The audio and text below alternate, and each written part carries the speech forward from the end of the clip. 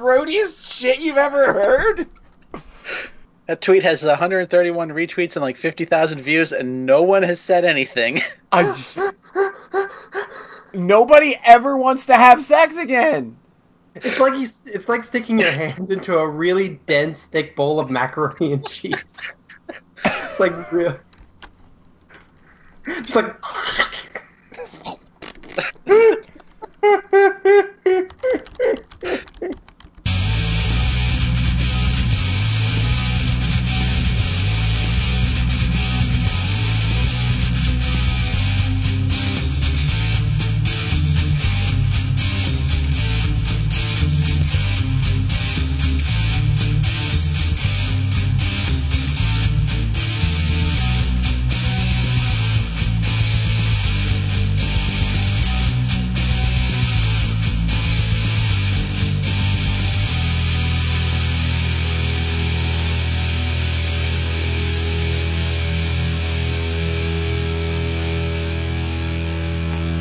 I want to make a bet right now that Taylor gave me that 5 biddies because she really wanted that badge.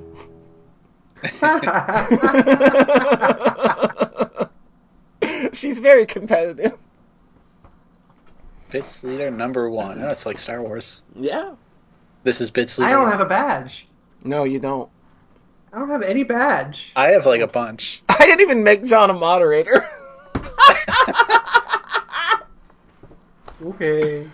Oh, am I not subscribed anymore? Do I have to resubscribe? Oh, you might have. Well. Way to show your support, Rhett. Nice. It's always nice you support your friends. Just kidding. All right, so if we're sounding good, there's really no reason for us to bullshit anymore. Hello. Hi. Welcome to episode 76 of the Soxcast, sponsored by Ginger Ale. All the ginger ale. We want it. We want to be sponsored by ginger ale. Please sub. We need money. No, don't. You can't say that on Twitch, Rhett. You can't. You can't equate things to money. Don't worry. We'll edit that out. So this is the podcast where we do the thing and talk about things that we did. That's usually how these things go, right? Wait, what did I do? Yep. We'll find out very soon, I'm sure. To my immediate virtual right, he has never been constipated in his entire life. It's Rhett! Hi. You say that, like when I said that, you laughed. Why did you laugh? It's because very you're true. Because you're constipated on a daily basis? No, that's because John. you laughed it off. No, you laughed it off. Like it Rhett, was. I don't get constipated. I have sort of the opposite. Exactly opposite of the correct there. Rhett's got shotgun butt. No, John's got shotgun butt. I'm very. Thank you. I'm very regular.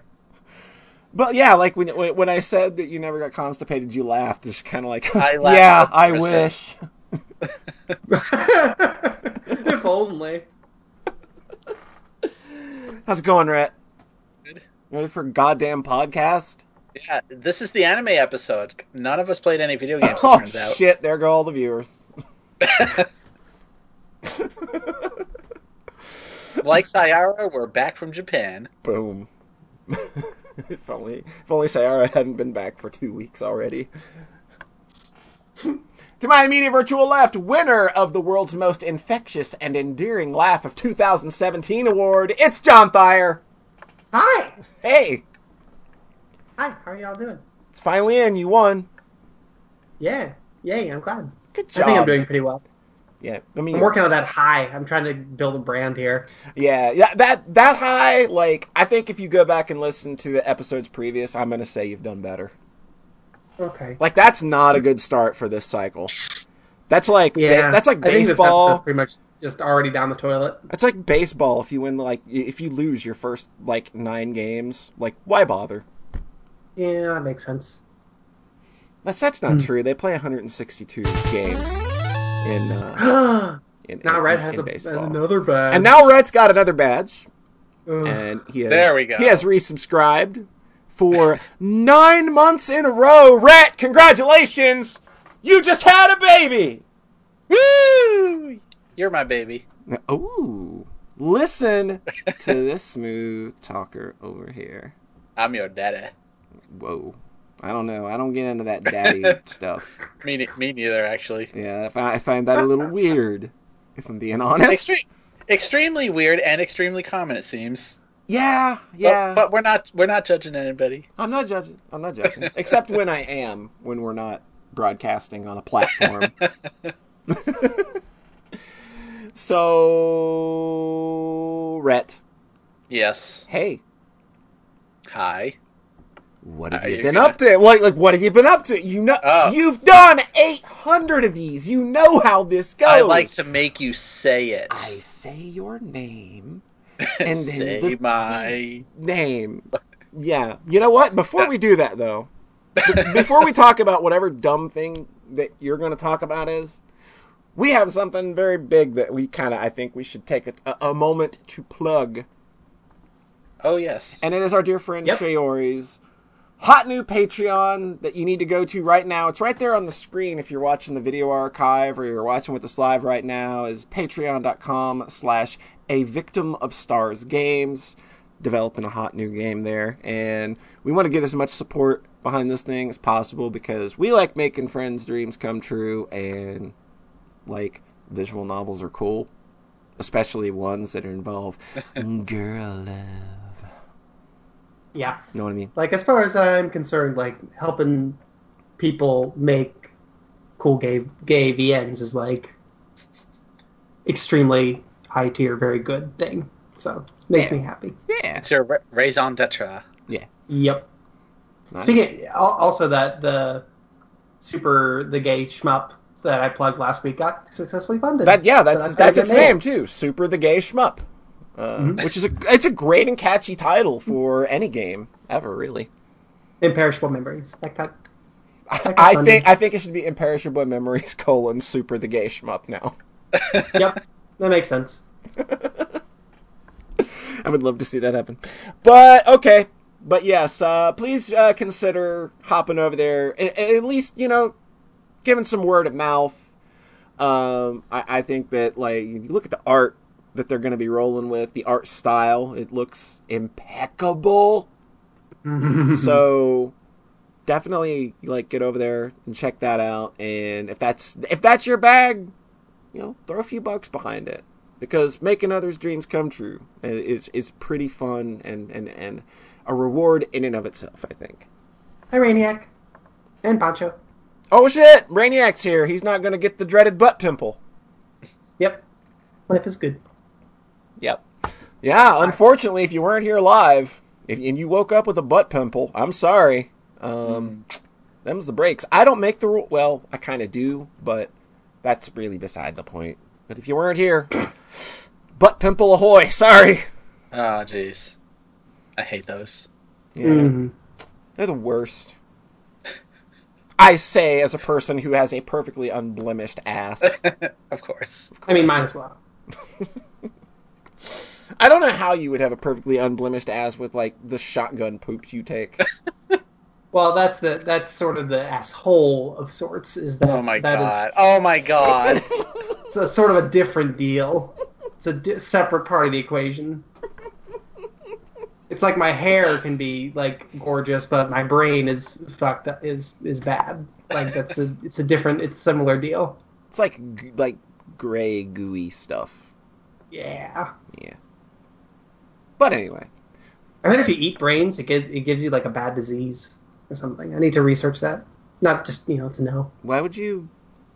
Just know what? To know. We probably don't want to know at this point. Just like, so that if I'm watching Hannibal or some shit, I can know, like, oh, that's not actually a good idea.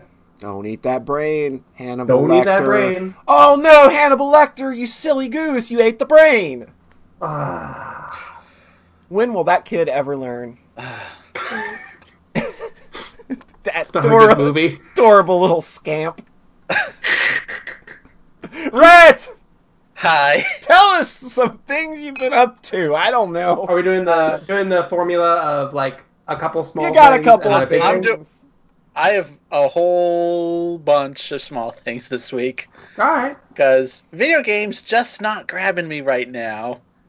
Fuck video games. Throw them in the trash. We'll get to that. I'm all about that. I support this. So I've been watching a lot of anime and a lot of movies. Oh no. Just to quickly wrap up some things, I finished Yuru Camp, the cute camping girl anime show. Why is there a Blanky Monster, and why is it the best thing ever? It's very What is cute. the context behind Blanky Monster?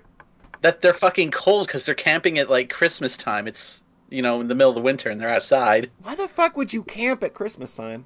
Because the camps are empty then. My parents do that. Man, camping is family did stupid. That's the weird thing miss about it. this show is that they're like, man, it's so cold. All this shit is so expensive. And like, it doesn't immediately like glorify camping, even though it's kind of the whole point of the show. But then there's always like the money shot of like them getting up at 5 a.m. and watching the sunrise over Mount Fuji, and they're like, oh, it was all worth it. Rhett, don't use the words money shot in an anime about little underage girls, please. Please don't do that ever It's again. a cinematography term.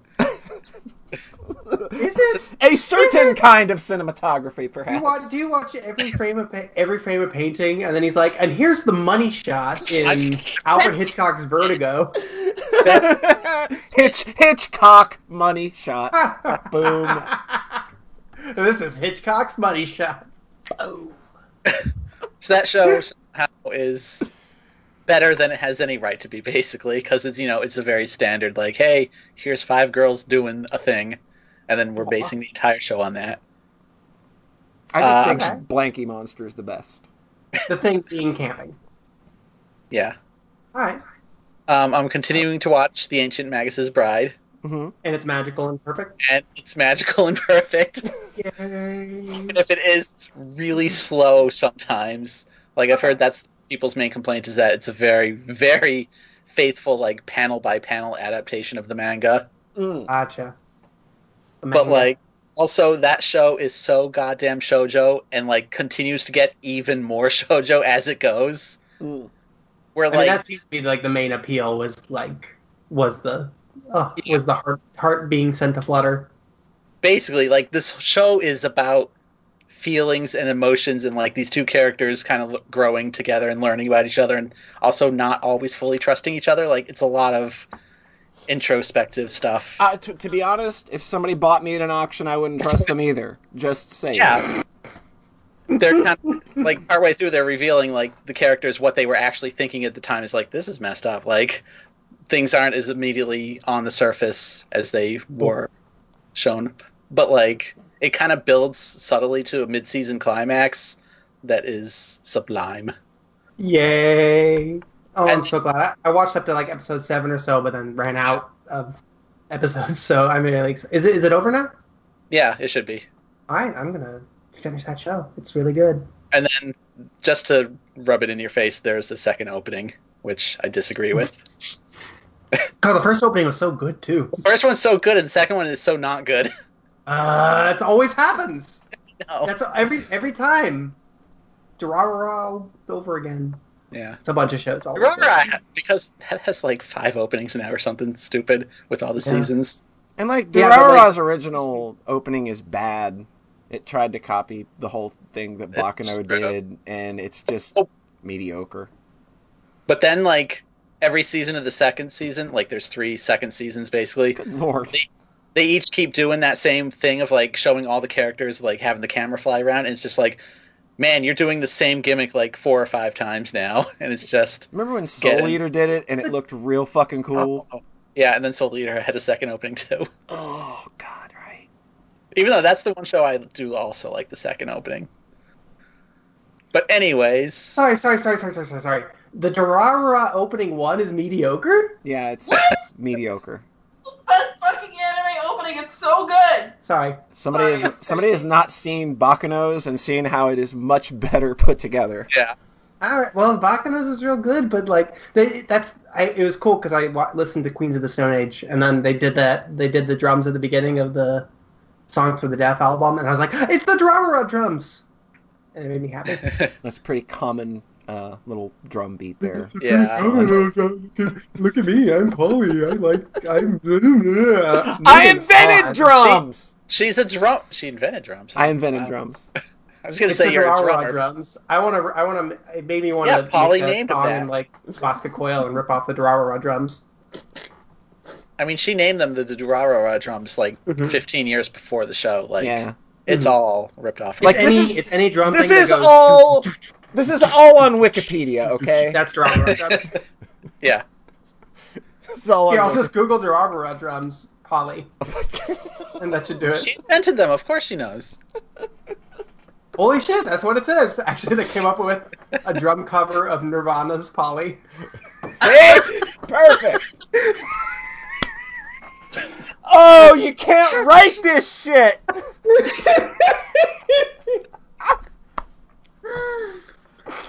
Woo. Woo. All right. And finishing up Anime Corner, Yeah. I skipped ahead a bit and watched like the last 4 episodes of Dragon Ball Super. Did that show end? Is it over? That's why I was like, okay, let's see. Shit. I just skipped straight to the last fight. I'm like, okay, Goku versus Jiren, let's go. And yeah, that show gets fucking ridiculous. Goku versus Versus Urine. who? What? Goku versus Who? Urine. Jiren. With a J. Jiren. I thought you said urine. Okay, whatever. The most important part is that it practically just becomes like Gurren Lagann without the robots, where it's just these guys in outer space just fucking... just escalation to insane levels, and then further and further and further. They're like, oh, Saiyans just have no limits at this point. Like, it just gets so stupid. I see what you're saying. Excellent. It's Durara like, finale is very good. So yeah, but this isn't space, and they're flying around and shooting lasers. And then, like, the second to last episode, you think it's over, and then they do, like, a really good cliffhanger. They're like, nope, not over. Like, episode 130 is, like, actually genuinely good. Like, great use of, like, insert songs to, like, for a couple minutes of just pure action. Like, with as janky as the animation in that show was at the very start, you can tell they put a lot of money into these last few episodes to actually make it look good. So I'm very content with skipping the first 128 or whatever episodes and just watching the ending. There is nothing worth watching 100 plus any episodes. Anything. Anything. Anything. Rama 1/2? No. No. No, definitely not. Inuyasha. No. I remember when Inuyasha debuted on Toonami, and I didn't know what it was, so I just started watching it. And then the jewel explodes, and you're like, oh no. Is this your, like, drag it out for 100 episodes plot twist? And then it was. Oh. I see a recommendation for X-Files. I've heard various things there as well. Yu Yu Hakusho is into 130 episodes. I think it's under that. Gintama is at like 300 plus. Cool. Yeah, like Tama is just like, oh, I can never jump into this now. Who's gonna watch this garbage? Yeah. I don't watch Yu Yu Hakusho, though. That seems cool. Mm. Maybe. Just try it out. So I also... MD? What? I just said House MD. No. Okay. That was a joke. Actually, how many episodes is Breaking Bad? I think we'd make an It's only 5 seasons. Yeah. 13 eps max. Yeah. Nah. Like that's... But if you divide it by 2, because, you know, compared to anime, they're twice as long. I would still watch 100 episodes of Breaking Bad, probably. I'm saying that one is like the exception. I actually have one answer. A correct answer. Buffy. I just Googled. It's 144. It's got some noticeable slumps that I of would course, not it's recommend. Good. It's good, though. As a whole, I think it holds together quite nicely. Even if it has its big slumps, yeah. So I watched some stuff that isn't 100 episodes long as well. Oh. All right. I watched a couple movies. Oh, shit. What are those? So I was like, Sounds let's dumb. get something done in 2 hours. Oh. So I rewatched Mad Max Fury Road. Mm-hmm. And just fucking cranked the volume like as loud as I could reasonably get away with. You need to come over and watch that on my 62-inch with surround sound. I think I cum my pants. Don't worry, I got you, boo. I'll take care of you. That movie, like, I remember liking it in theaters and then watching it again. I'm like, yeah, this movie, like, fucking rules so hard. Just how, I danced out of that theater. Yeah. See, my reaction to the cinema was like, I wish they'd played it louder. So when I'm watching it at home, I'm like, okay, I'm going to play it louder this time. Yes. Just, like, I hooked up the subwoofer on my computer, and I'm like, okay, do it. Hooked up the subwoofer, sat on it, and said, do me. Pretty much. It was very close to me. I'm like, boom, boom, boom, shaking, like, bouncing around like the cars. God, that last action scene, it's like a half an hour of shit blowing up. It's so good. And you care so much. Yeah, and, like, because, like, it's interesting because, like, the first action scene is the biggest, and then each one kind of gets a little smaller in scale as they develop the characters. Mm-hmm. And then the last one goes full tilt again, and it's just like a half an hour, but you care about the characters now, so it's great. And I couldn't help but think, man, the villain, Emoton Joe, whatever his name is, really kind of reminds me more of Trump than I realized in first viewing. Like the whole pasty white skin mask, I'm like, oh my god, wow. Yeah. It's pretty rough. And accurate, yeah. Yeah. Yeah. So, next movie I watched was something I've wanted to, or said I should watch for like 5 years or something. It's technically an anime, kind of, but it aired in, debuted in America. It's Transformers 1986. Yo, the original Transformers movie. Yes. The only Transformers movie is, I'm led to believe. I would, yes.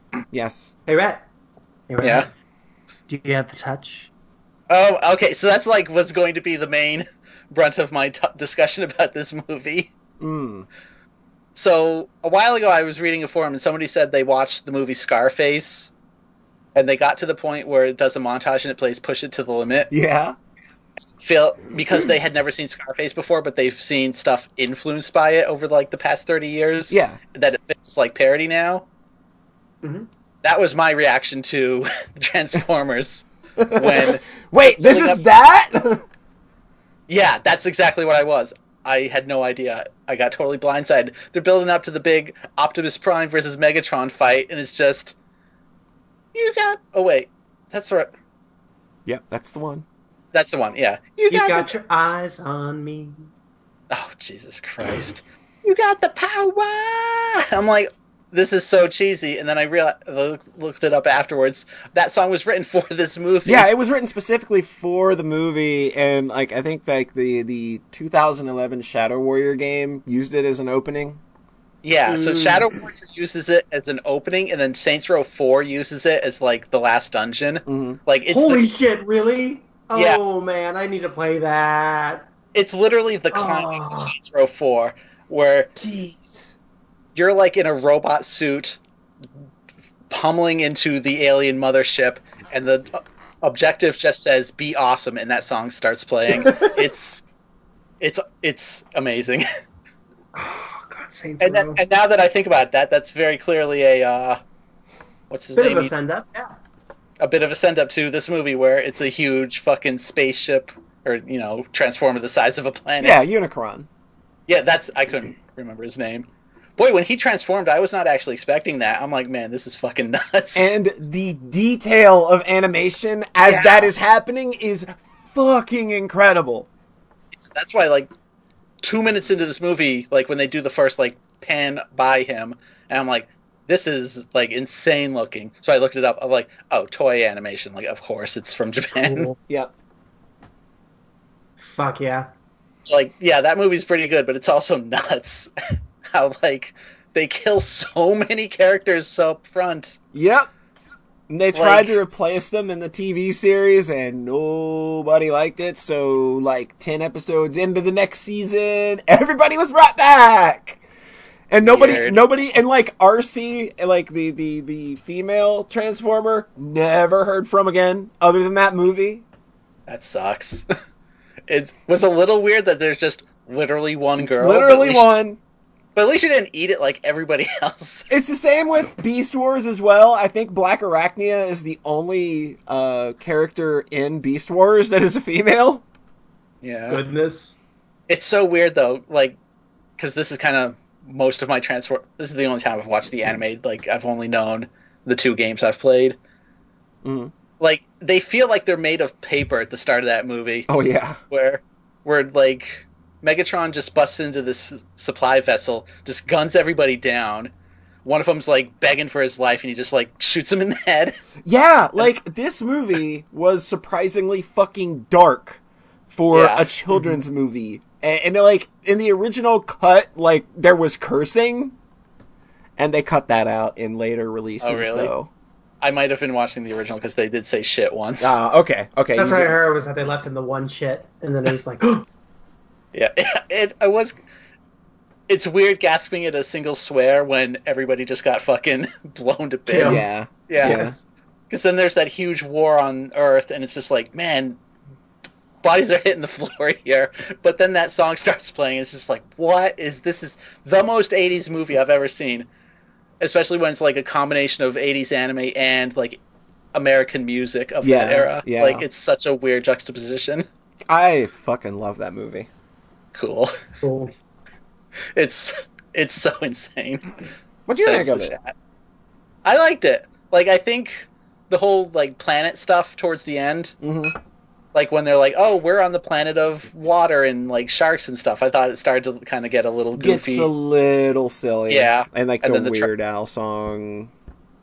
I didn't. Yeah, I saw that in the credits. I was like, "What? Weird Al was in this?" I didn't even.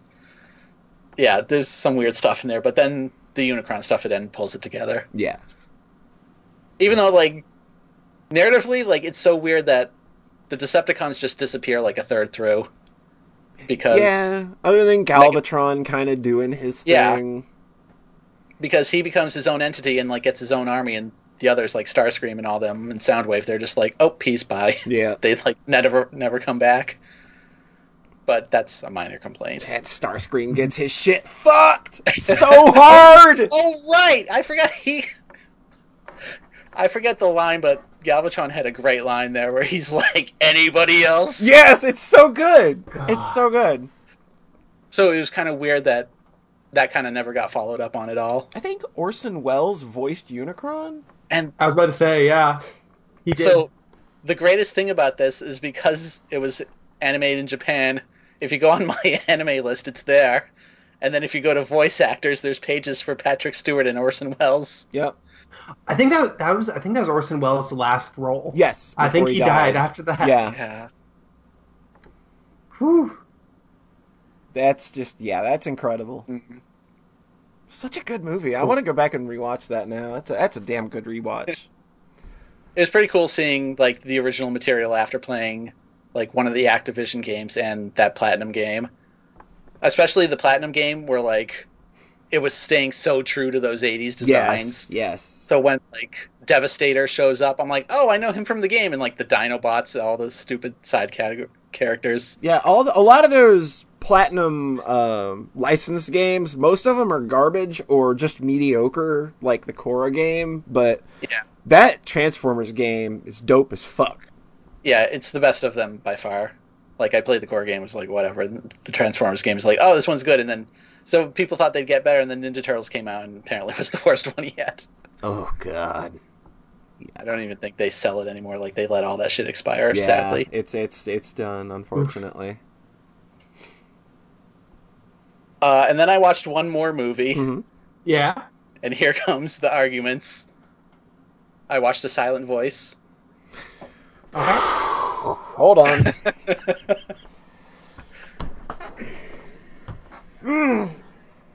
All right.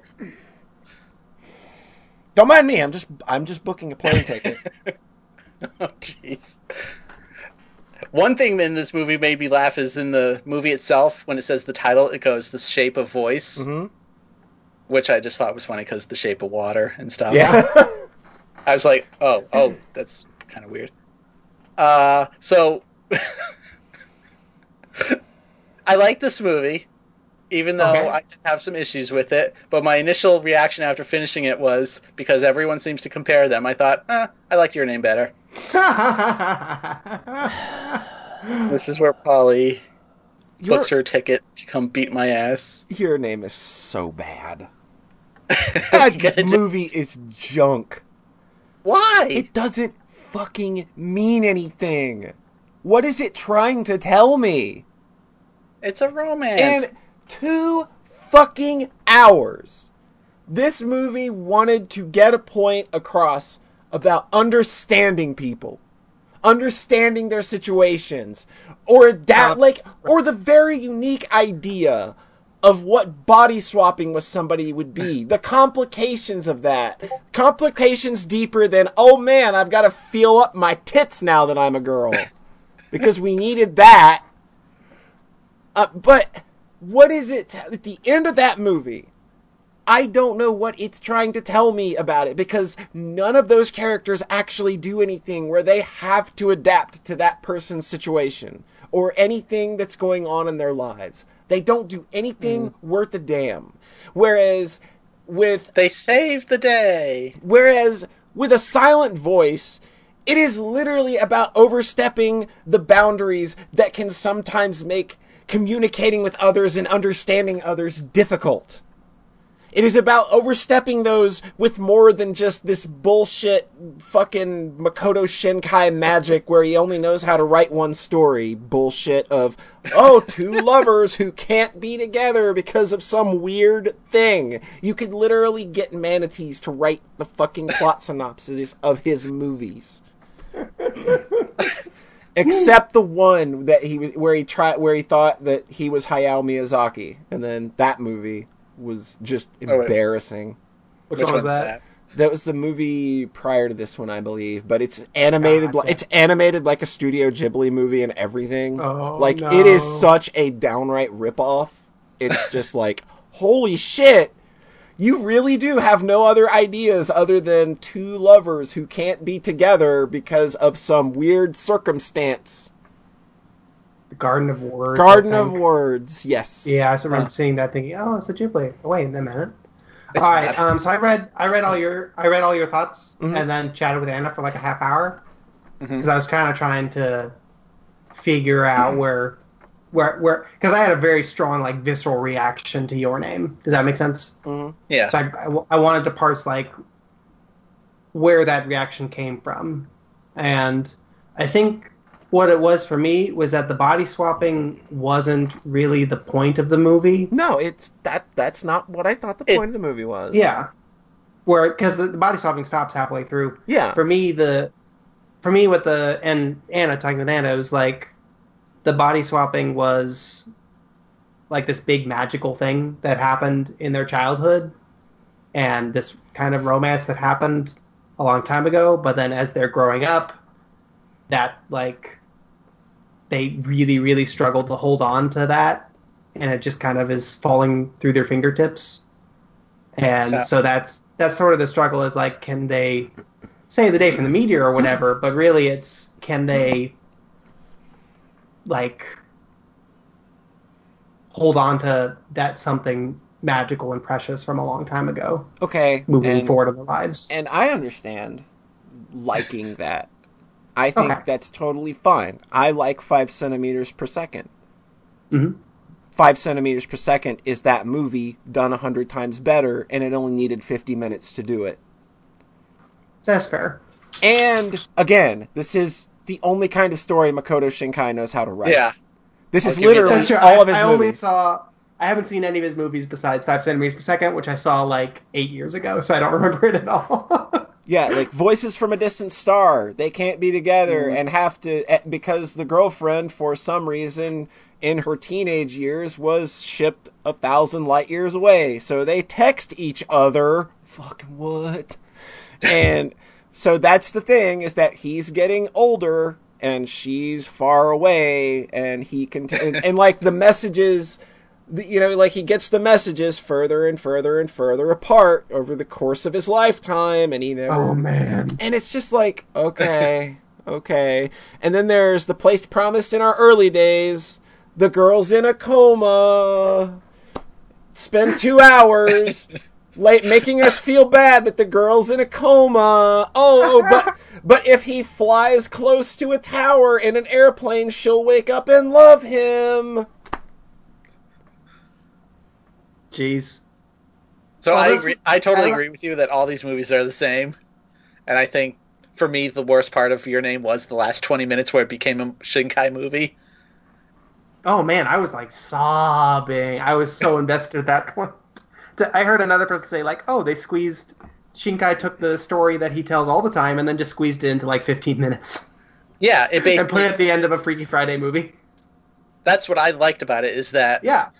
It was a good movie for, like, the first hour and a half, and then it became a Shinkai movie at the very end, but because it was relatively abrupt, or condensed, I guess is the word, yeah. Yeah. So why do you like Your Name more than Koe no Katachi? It's gonna seem like I didn't like this one when I did, but I just felt a little distant from this one because the main character is such a shit in the past. Yeah, that's the point. But he's such a shit. I think they went too far. I think you were trying to project yourself into a story that wasn't meant for you to project yourself into. Because then... I can't understand him, basically, is what I'm saying. Because so this movie is about him being a sixth grader, and then a deaf girl comes into his class, and he bullies her because he's a horrible person. But everybody in the class does. Yeah. But he ends up catching shit for it. But, like, the last scene in the flash, in kind of the 6th grade stuff, is him, like, beating the shit out of her. Like, physically attacking her. It's fucking rough. Yeah, it is rough shit. But, like, I just think he passed a line where there's no coming back from, basically. When he tries to apologize to her, you know, several years later, I'd be like, I don't ever want to fucking see you again. Like, why are you trying to be friends with this girl that you were so awful to? Well, the movie tells you why he's trying to. It's like that's kind of the movie's through line, is that the reason he's doing what he's doing is for a very serious reason. Mm-hmm. But then after that goes away, he still seems to keep clinging to her. Well, I mean... You know why I liked Your Name better? Because Your Name is more accessible entertainment. Like, it's much more straightforward. This movie is... very happy. Yeah. This movie's way darker and, like... This movie kind of wallows in a lot of grief and a lot of self-loathing. Because both characters are... Yeah. They loathe themselves quite a bit. Yeah. Mm-hmm. But, like, yeah, like they say, like, you're just trying to be friends with her to make you feel better yourself. Like, you don't actually give a shit about her. And I feel that he comes around to that realization. And yeah. I feel that his efforts from that moment, once he has realized what he has done, I feel it's genuine from that point. Yeah, I don't know. It's a much more subdued movie, I guess, compared to Your Name. It's just like, when you look at, like, okay, this kid's going back through things that he did in 6th grade, and the you know, not just because he, you know, like, he's caused undue stress to his mom, and, like, you know, the project that he is now embarking on to try and fix all of this.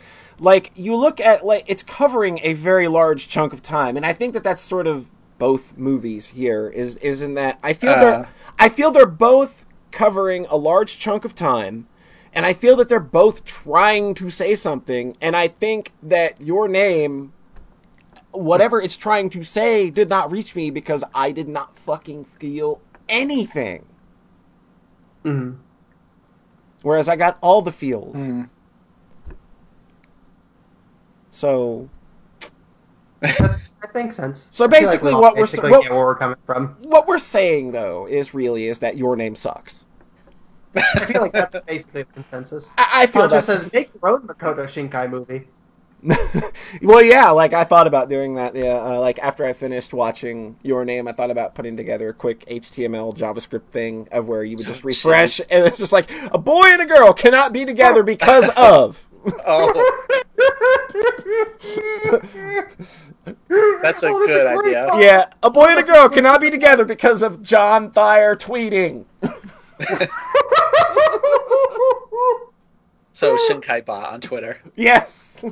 Oh my God. All right. Byron, get a hold of me, please. Okay, one thing I think a silent voice could have used a little more time on the character's turnaround, like the jump from, horrible 6th grader to embarking on a journey, older kid. Yes, there's a bit of pacing issues. There's a huge jump there where it's like he just kind of comes off as like so forgiveful and like I don't know, he just kind of seemed perfect and like willing to please everybody at that point. Mm-hmm. And it's if you were a shithead, what would your reaction to that be? I don't know. If you'd done something real shitty. That's the thing. It's like you never kind of see that moment of like, man, maybe I should stop being such a fucking awful person.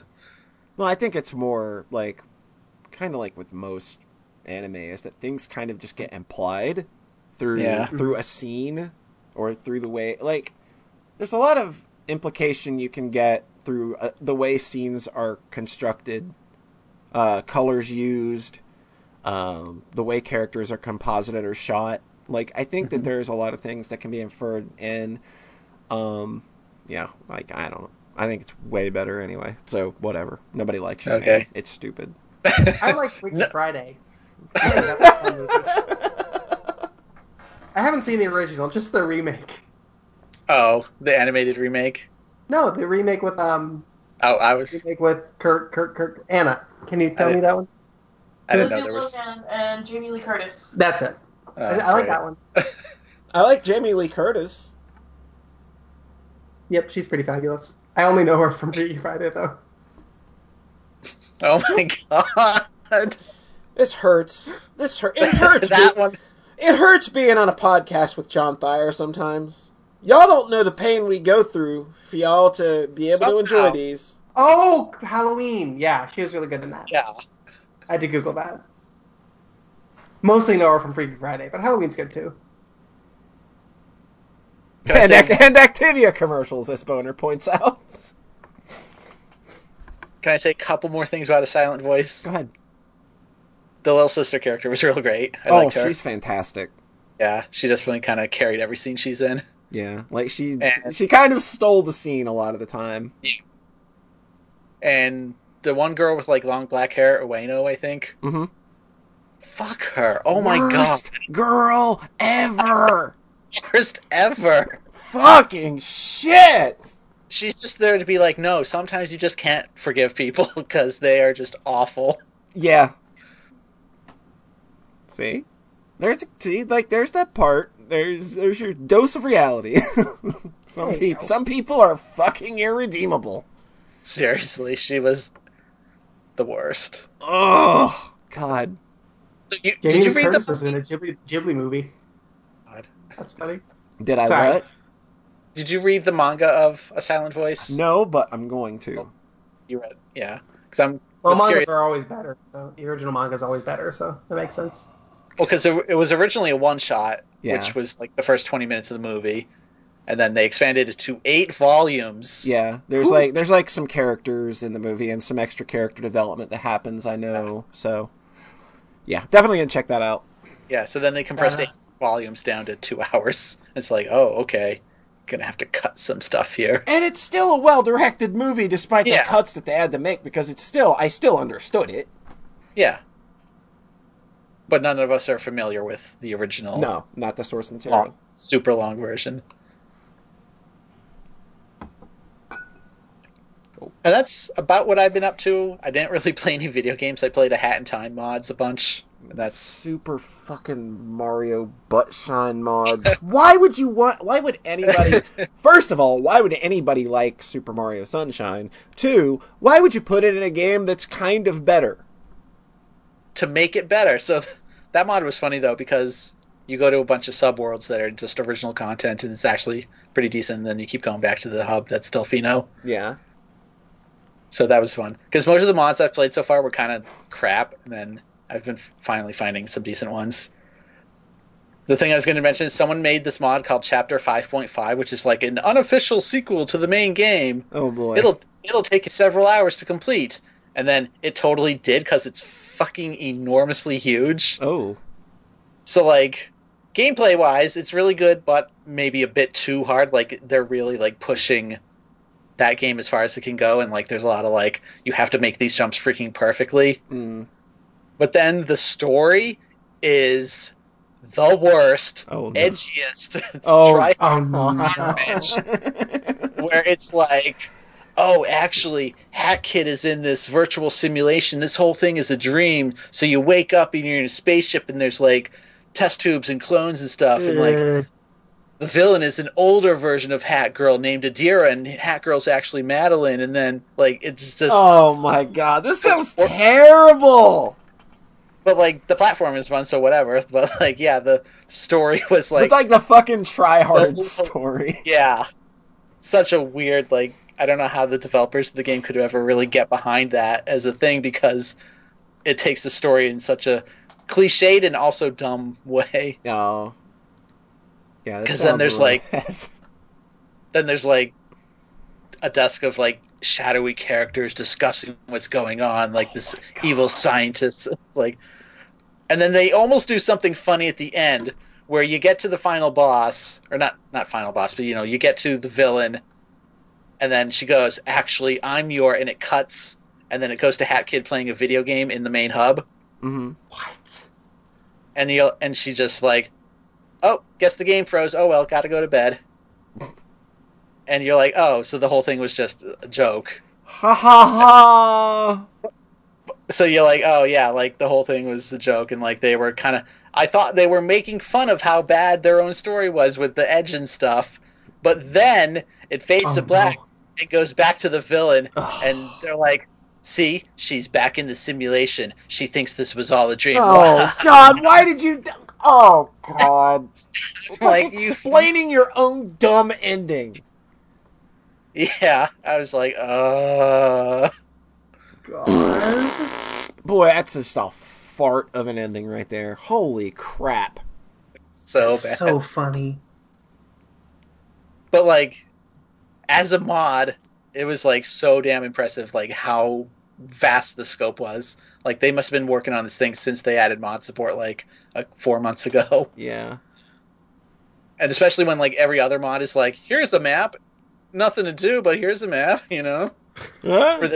For this one to be like practically like half as long as the main game itself, and probably like more individual areas, like it's excessively long basically. Yeah.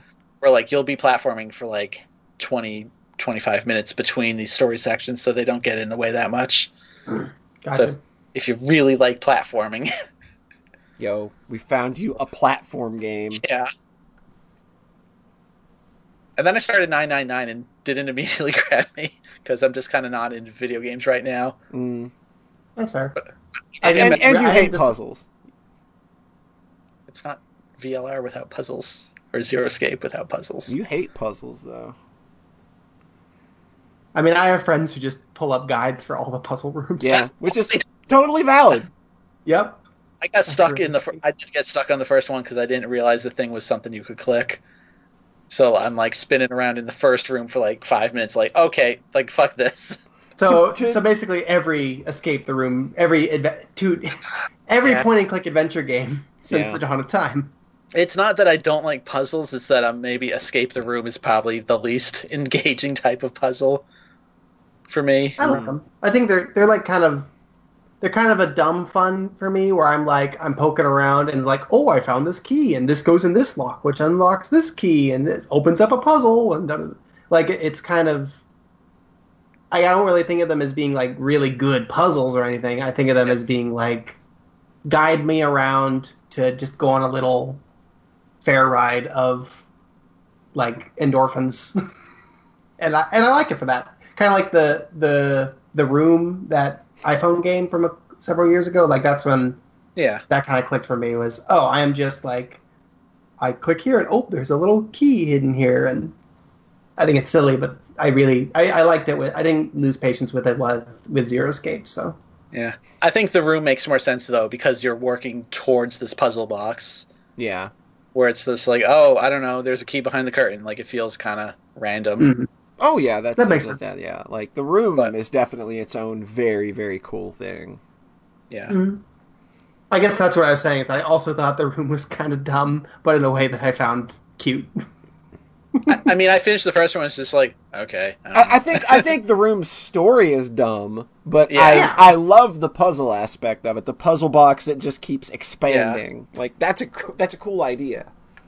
Mm-hmm. I guess for me, it was like when you have all those different little things of all these different moving parts of like, oh, there's a key over here, and then kind of that Zelda dungeon type thing where there's just a bunch of different pieces and rooms and whatnot. Like I think of like a really smart, good puzzle as being just something where there's not a lot of pieces and I'm just having to think really hard about space or something, like a spatial concept or something. So I don't know, like English Country Tune or whatnot. Mm-hmm. So yeah, I think like the difficulty should be in the puzzle itself, not I had to click on this corner to find a piece of info that I didn't know existed until now. I didn't find this key over in this room in the mansion. Yeah, exactly. So I guess the Resident Evil puzzle is sort of the thinking. Yeah, not that bad. At least can be, since you're in one room. Like there's only so many places. It could be like some adventure games, like the classic ones, where it's like the entire game becomes the puzzle box. Oh like god, that can be bad. That can get like I remember I played one a while back. It was Edna and Harvey series.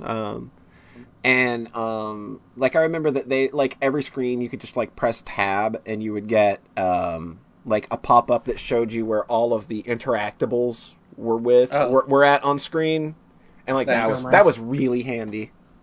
Mm-hmm.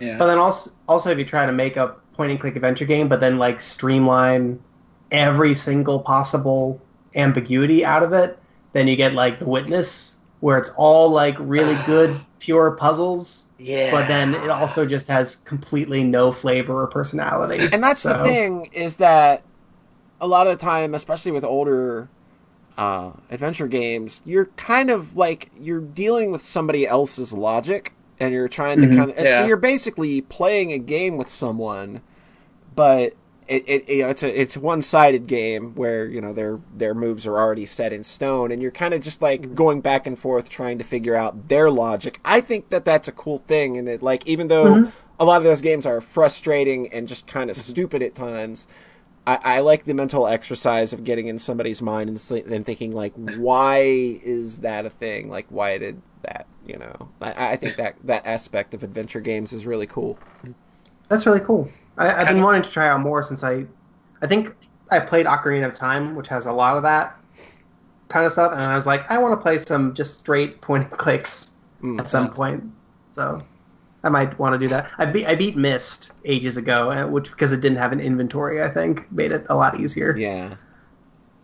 But Riven is the sequel to that, and it still doesn't have an inventory, but in Myst, everything is divided up into like little episodes. Yeah. Like, oh, here's this world, and here's this world. But Riven is just the one giant thing, and good fucking luck. Yeah, it's a nightmare. It was too hard for me. Yeah. I beat Myst as a kid too, and then Riven was just like, no idea. Yeah, I feel like it's probably good and probably worth it, but it's too much for me. Yeah. I'm not ready. What you were saying, Polly, earlier about those games being kind of you versus the developer. Mm-hmm. Mm-hmm. I may have mentioned the story before, but like in 2011, I made a bunch of Portal 2 levels, and then tried to play them like last year, like 6 years later, and I had no idea what the hell to do.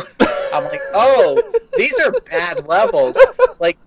But that's why puzzle games are so hard to make, because like in the moment, like the logic totally made sense to me. Oh, you portal up here, here, and then you're done. Yeah. Easy. Mm-hmm. Yeah. It's actually like 3 steps, and then when forgetting my own thought process, and then looking at these levels, be like, what? None of this makes any sense. Like even trying to label the buttons, it's like, okay, so there's a shield here. If I step on this, like, what the fuck do I need to do?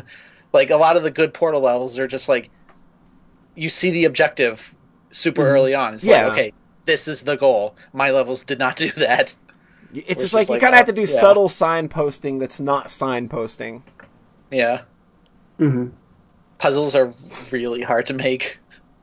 Yep. Yeah, they are. I've done like a couple. I tried to make Portal 2 rooms, and I realized I don't have the brain for this. Yeah. Yeah. But I remember being so proud of my like 5 levels that I made, and then playing them last year was just like, oh no, these are awful. Bit of a sobering experience. Yeah. God, that's funny. Yeah, it's pretty good.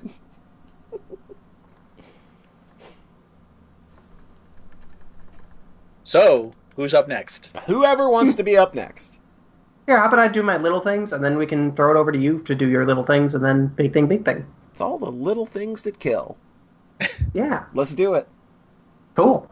I played a game called All Our Asias. How many of them are there? You'll have to play the game to find out. Damn. It is an intense, personal, semi-autobiographical game. Or no, I don't know if that's the right way to put it. It's a very personal game about. Yeah, not autobiographical. That was dumb. But where your character goes into your dad's dying mind and explores Yume Nikki dream levels that are in really, really gorgeous, like, low fidelity Unity 3D. Not poopy mazes that are awful. No, it's actually a lot more structured than Yume Nikki, and there's dialogue, but it's that basic concept of going to somebody's brain and exploring around these spaces. And I really liked it a lot. For one thing that was cool is I got to play this game, and then I went and got lunch with the developer the next day. Wow. Which was really cool. Somebody's very important. I know. And this is one of the devs, Sean from who worked on Anodyne and Even the Ocean. Oh, okay. That's what I thought that pedigree was. Okay. Yep. So one of the people who worked on Even the Ocean and Anodyne of the core team of Sean and Joni went on to make this, and it's really cool and deals a lot with race and identity, and I don't know, there's a lot that I don't really have the vocabulary to like dissect, I think, and I think that's okay. Transcendent. I haven't said that in years. Yeah, I know. It's been a while. We need to bring that one back. We need to bring that one back in a big way. Get it on T-shirts and everything. I should just exclusively use it to describe my own games. I think that would be real fucking awesome. Just put it in all the trailers. It's free also, which is ridiculous. Yeah, like having looked at that game, like, wait, this is free? Yeah. Apparently you've put it together in 8 months too, which completely blows my mind. It's like 2 hours long and holds up throughout. Mm-hmm. But probably what I took away the most from this story is that for about a third or half of the game takes place in gorgeous 3D dream hell Chicago. Oh. Yup. Very relevant. Oh. So I got to explore a Mega 10 version of my own city that I live in, which is really, really, really cool. Yeah, that would actually, like, make playing a game pretty fucking cool. Yeah. Like, you go into 3D Dream Hell version of the Red Line, which I take to work every weekday, and then you go, and in order to progress, you have to go into the subway tunnel, and then it opens up into this, like, vast underground city, like, fantasy city, and I was just like, oh, man! Just, like, it duplicated the effect where there's stairs on one side and then escalators on the other, and, that's just like that. And then there's one long, like, really kind of subdued section that went directly along the same road that I took home on the bus at 1 a.m. from, like, a queer arts event one night. So it was trippy and really cool. That made me happy. So yeah, and yeah, so I really like Anodyne. I got to apologize in person for being mean to him on Twitter about Anodyne accidentally. Oh, wow. I said a mean That's thing about Anodyne and awkward. then accidentally added him. Oh, wow. What? How do you accidentally at someone? I was linking the post-mortem of the game, which was thoughtful. And it had his @ in the link, and I didn't realize it. Good job. And then I was being like, just unnecessarily Pissy John. We've seen Pissy John on Twitter every now and again. I understand. Me and John originally had like the same opinion of Anodyne, which was not particularly high. I was like, "This is dumb." I mean, This is I haven't Zelda. I haven't revisited it since then.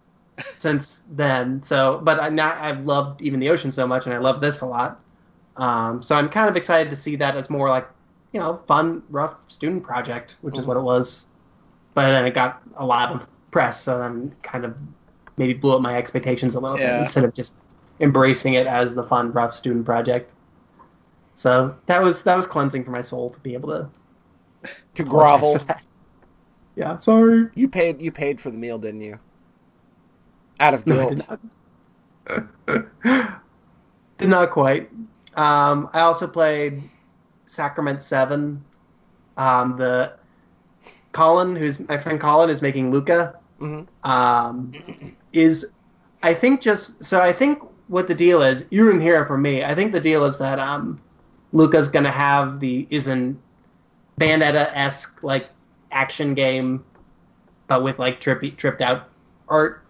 I wish the visuals didn't legit hurt my eyeballs. Mm-hmm. That's a thread with this episode, huh? Yeah. Oh wait, no, we haven't gotten to that yet. It's just like, but yeah, like I keep looking at Luca, and it's just like, boy, I wish somebody I knew that knew this person could communicate to them that, hey, I got a friend whose eyes this game actually hurts. Maybe you should talk to that friend of mine and maybe take that as input. I don't know if I know anybody that would be in that position, though. I guess I could say a thing there. I don't know. I don't want to compromise the artistic vision. No, I'm kidding. But yeah, Luca. I think the idea is that it's going to have these interstitial, more text game beats. Yeah. In between the actiony things. That's sort of what I think these are, is a primer for that. Yeah, and I think that so I think I'm getting these out of context, like really cool, good text games, and that those are going to be a part of the end story, which is very exciting. Yeah. Sacrament 1 came out last year, and that's my favorite still, because it was basically like a real good Porpentine Twine game, but like in 20 minutes with amazing art and music, and it made me feel a lot of feelings, and I liked it a lot. And Sacrament 4 riffs on Megaten a lot, and was really good at it. And like that one felt more like I needed the context of the game to really understand where it was going. Mm-hmm. And then the newest one is like an epilogue, I think, to the first game. So it definitely needs that context, I think. Yeah. But all of them are stylish and well put together, and I'm very excited for where that story's going. Yeah, like there was really, like 7 is the most recently released one, right? Because released. Yeah. Because I played through one that was like an RPG. That was 4. Yeah, I played that one. Mm-hmm. I like that one. I like that one.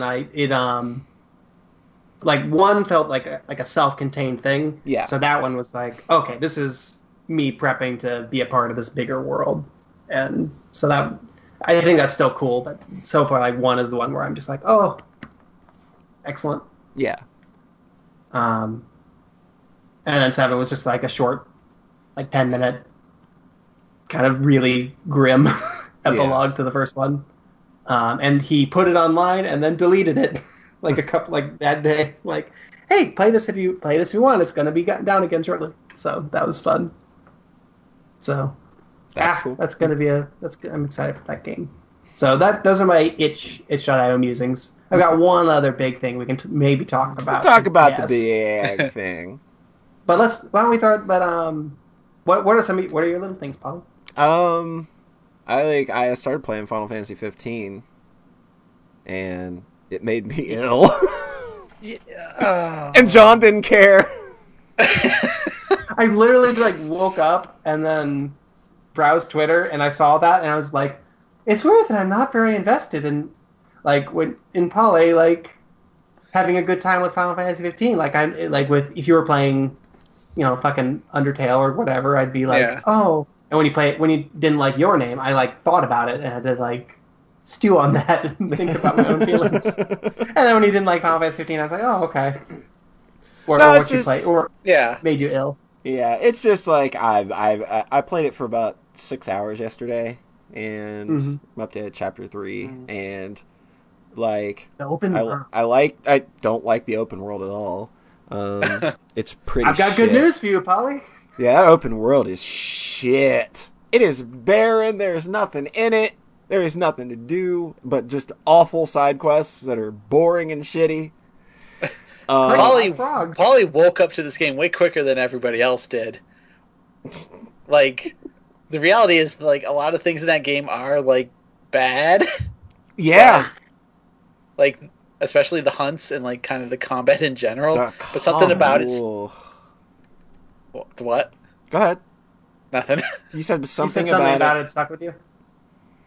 Yeah, something about it just kind of clicked for me and worked anyways, the characters and the world building. Yeah, I thought, maybe I'm a fucking idiot and I just don't get it or something, because I see this game and I'm playing it, and there are things that I like about it. Primarily, I think that the interaction with the 4 main characters is pretty fun and enjoyable. I believe these characters, and then, I'm playing it and I'm like, I am having, zero fun. Of all the fun that I'm having the most minimum amount you can have. And then, what topped it is, I went to do some dumb quest, and it was kill 9 things, and all 9 things are attacking you at once. And, you have to use lock-on a lot in this game. And the camera whips around a lot. And this auto-lock thing, this lock-on thing, doesn't necessarily always stay locked on. And it's just, it kept whipping the camera around and around. And it was just I was literally getting physically ill trying to play. And I said, fuck this, I quit video games forever. Because I was there's clearly something I'm not getting if everybody loves this game. See, I will say, not everybody loves that game. That game is actually super divisive. I think it's do you focus on the good aspects, or do you get nauseous by the combat? Well, it's just the thing is you know how I feel about open world games anyway, is that I think they're mostly boring. Yeah, and this one is super bare bones compared to most. Yeah, there is nothing in this world. This world's emptier than Nier Automata's open world. But for me, it was just I played Nier Automata after this, so then it was oh, okay, I get it now. And even then, Nier Automata's barren wasteland makes fucking sense. They want me to believe there's a war going on in this world, but I couldn't tell you where. True. In Final Fantasy 15? In Final Fantasy 15, I'm supposed to believe there's a war going on, but it's well, where? I've been to a pretty big portion of this map. I think I would have seen some airships, or there are some airships occasionally. Those I saw Gladio said once while I was out wandering around, Noctis overhead. Oh, there's one airship there out of the 6 hours that I've played. All right. And then the way they kind of just show you the demise of fucking the name of the place, Insomnia or whatever. Yeah, that was a real shitty way to show me that. I think how they do that again? It's just a quick series of flashes of events, and then we hear about it on the radio. They want me to have watched Kingsglaive. Yeah, that's I think they edited in scenes from Kingsglaive into the game because no one got what was happening. That, I think that was something they added in later. Are you for fucking real?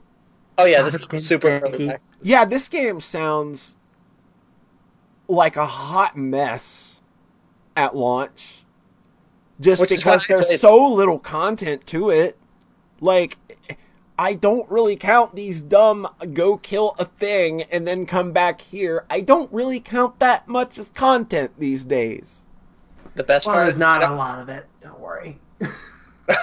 You get through that pretty quick. There's just all of these fucking side episodes that are out now. And, we've got the Royal Edition, and we added so much stuff, you guys. It's like we've almost finished Final Fantasy 15.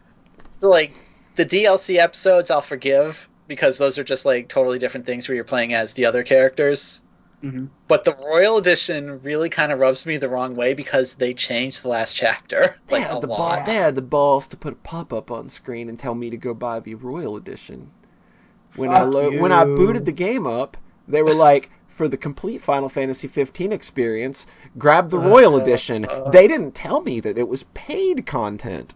They just said, update to the latest version. I'm like, oh, okay, I must not have updated. So I press the button to do it, and it's like, oh no, like $14.99. And I'm just like, it's how much? Oh, I guess, yeah, because we don't have the DLC. It comes with all that.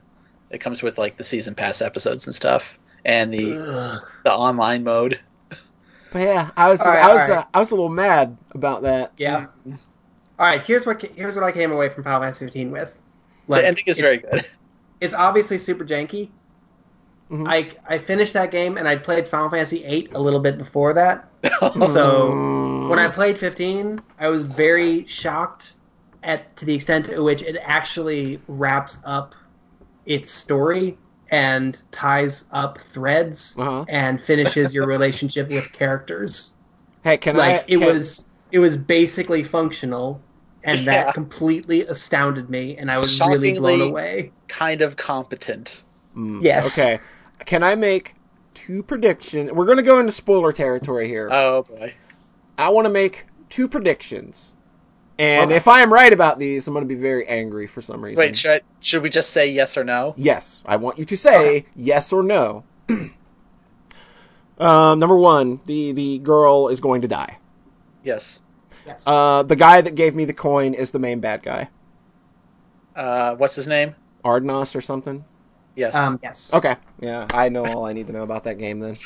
Oh no, he's so good though.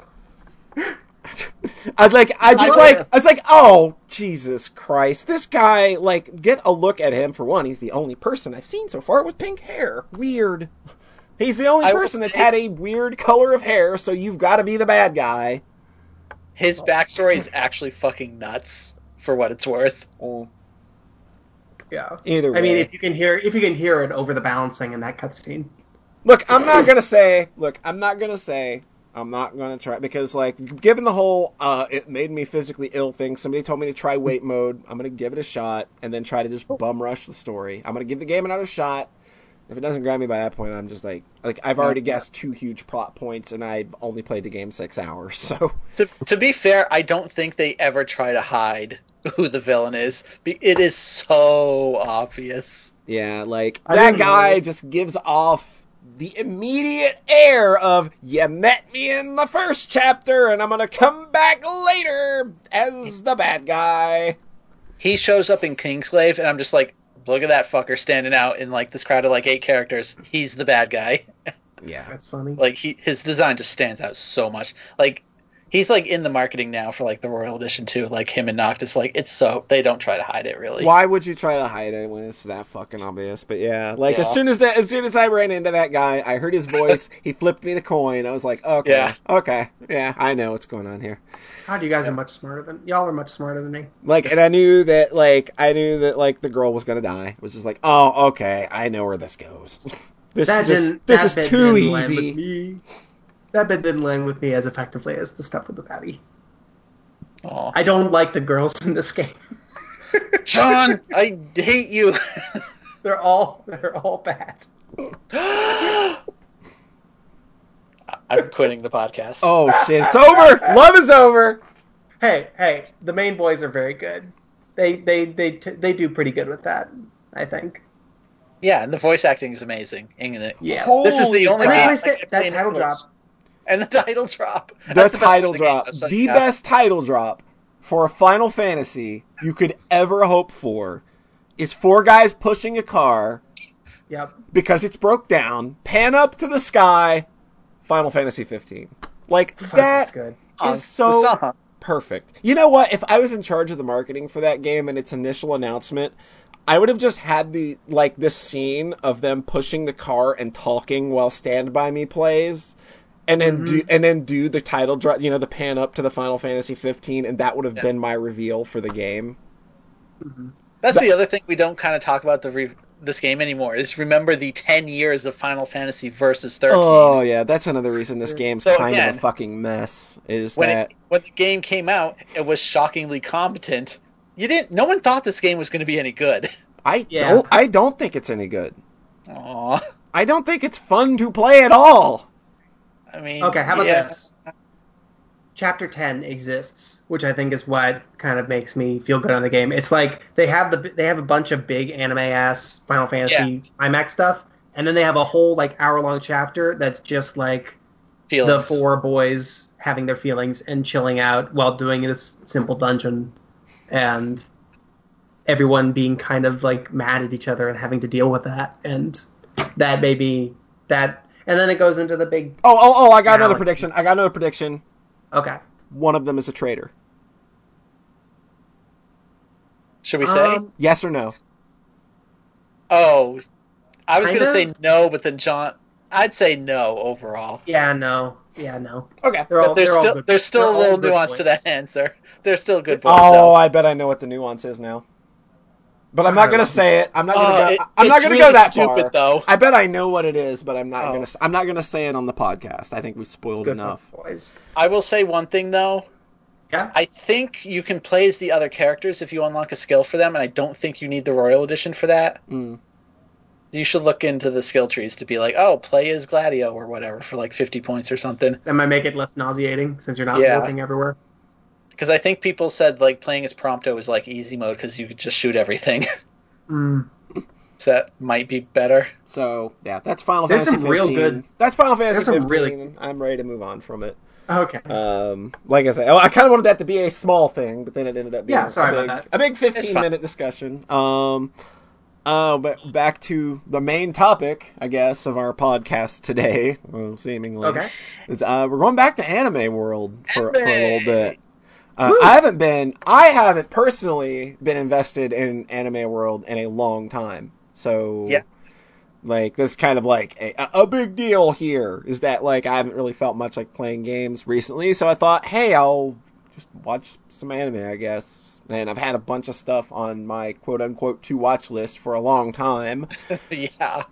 So it jumped right into the first thing that caught my eye, Kill la Kill by Studio Trigger. All right. And how does this face out? That's one of those anime that are directed by Hiroyuki Imaishi, and if you know that name or you don't, you should know that it's behind a lot of the crazier shit, like fucking Gurren Lagann, Panty and Stocking, a lot of FLCL stuff, just this madcap silliness that's just over the top at all times, dialed up to 11, there is literally no line of dialogue spoken at a normal volume. People are just screaming at all times. Mm-hmm. And it's kind of about this girl who is looking for the person who killed her dad. She's very justifiably upset about that. That's a good thing to be upset about. It's also good motivation for a main character, and she goes to a school where she's heard that the people responsible for her father's death are, and it's her plan to just fucking go there and kill everybody. And she's not really so good at it. So she, basically gets her ass handed to her and has to run away and ends up falling into some place and ends up magically getting this school uniform that turns her into some kind of crazy super badass. And that's kind of going to be a main theme of this show, is that clothing are kind of everything. Power. Yeah, clothing is power. And the less of it you wear, the more open your mind is. It's really weird. Look, it's an Imaishi joint. Like, it's hyper sexed up, but not overtly sexual most of the time. Like I don't think you look at like the things that are happening in this show and think, oh, that's sexy. It's just there is a sexy, stylish look to it. And I think that always looks amazing. Even if I'm kind of just tired of this manic directorial style, like this tone, this pace, this constant tempo of like, I need to say everything as fast as humanly possible and as loud as humanly possible, and I need to yell all the time, and fights are look, like I said, you know what this anime looks like in motion if you've seen anything kind of, like that. And like the first half of the show is kind of this revenge plot where now that she has got the power to stand against those that she thinks killed her dad, she does so, and it's really entertaining. And then the show has a second half that it dips into, which is just fucking crazy. Like me and Rhett are kind of at opposite ends on this one. Yeah. Like he likes the first half more, but I like the second half where it starts getting in this very 1984 vibe of like, your clothes are literally aliens and they literally take over your body, and the whole idea is to turn the planet into a giant shirt or something. Basically. It's very good. And like, I was so invested in the story in that first half that when it got stupid, I'm like, oh, I'm off. I love the stupidity of that whole second half. Like, because I think... says, I must have missed that bit in 1984. Like, what are you talking about? But yeah, it's like, I like that when it went to just like, your fucking clothes are aliens. Why not? So that means like everybody on the opposing side, nudist colony. They're how do you fight your clothes when how do you fight the villains when the villains are all clothes? Exactly. All the clothes. You gotta be a fucking nudist. It's pretty, like, I like that absurdity, and I felt that it's an absurdity that matched the style that it was being directed with, and I didn't think the revenge plot really kind of like did a whole, like, you're going to run out of reasons for her to have revenge. Like, it's just like you can't drag a revenge plot out 24 fucking episodes. It can't. Like there's no way they could have made that whole show about a revenge arc and it have been entertaining at all. So they had to go absurd, and like that's where I liked the show. But then that turn in the mid-season finale. Yeah. When Best Girl shows up? Yep. Yes. When Fuck the tournament arc. I'm done. You're done with that. Yeah. Just straight up shows up, presses the I win button, and fuck you all. The I win, fuck you all button. And that's real good. And, there's, like, but overall, like, I think it's okay. Like I said, though, I'm kind of over this manic directorial style. I was predicting a lot of singular shots. Like, I know what the next shot is going to be. Oh, there's a character that got hit and they're going to cartwheel through the air and to the other side of the screen. Oh, okay. Yep. Called that. Okay. It's the family eating and it's crazy. Oh, okay. It's the serious scene, but then something absurd is happening in the foreground or background because that's silly. Like, okay, I get it. I've seen all of this before, I saw an essay about that show talking about the animation, and like that show always tries to have something moving no matter what. Well, I think they don't want to ever have a still shot, basically. Yeah, something I noticed is that like even though like the animation can be a bit hard to follow, it's very smartly directed in that they've always got something very bright for you to kind of follow to the next shot so that you always know where you're at. And I watched a few scenes in slow motion, when I read that, and I was like, oh, holy shit. Like, because the action scenes, your eye will naturally follow the brighter thing. So with the way the character is colored, be it her outfit or skin tone, your eyes will naturally follow that to the next shot. And it seems like they actually, like compositioned those scenes the way they did on purpose so that they would not be confusing. So that was actually smart. That's really cool. Like, I think his style, I definitely get that it's super exhausting, but I think there definitely is some method to that madness because it could go so horribly wrong so easily. Yeah. And then there's the weird stuff that I think didn't need to be in this show, and that is the weird incest rapey shit that happens on more than one occasion, with one implication, and that a daughter is getting finger fucked by her mom, and that's really weird. I forgot how bad this was until you started talking about it. Yeah, because I just totally blocked it out in my memory, honestly.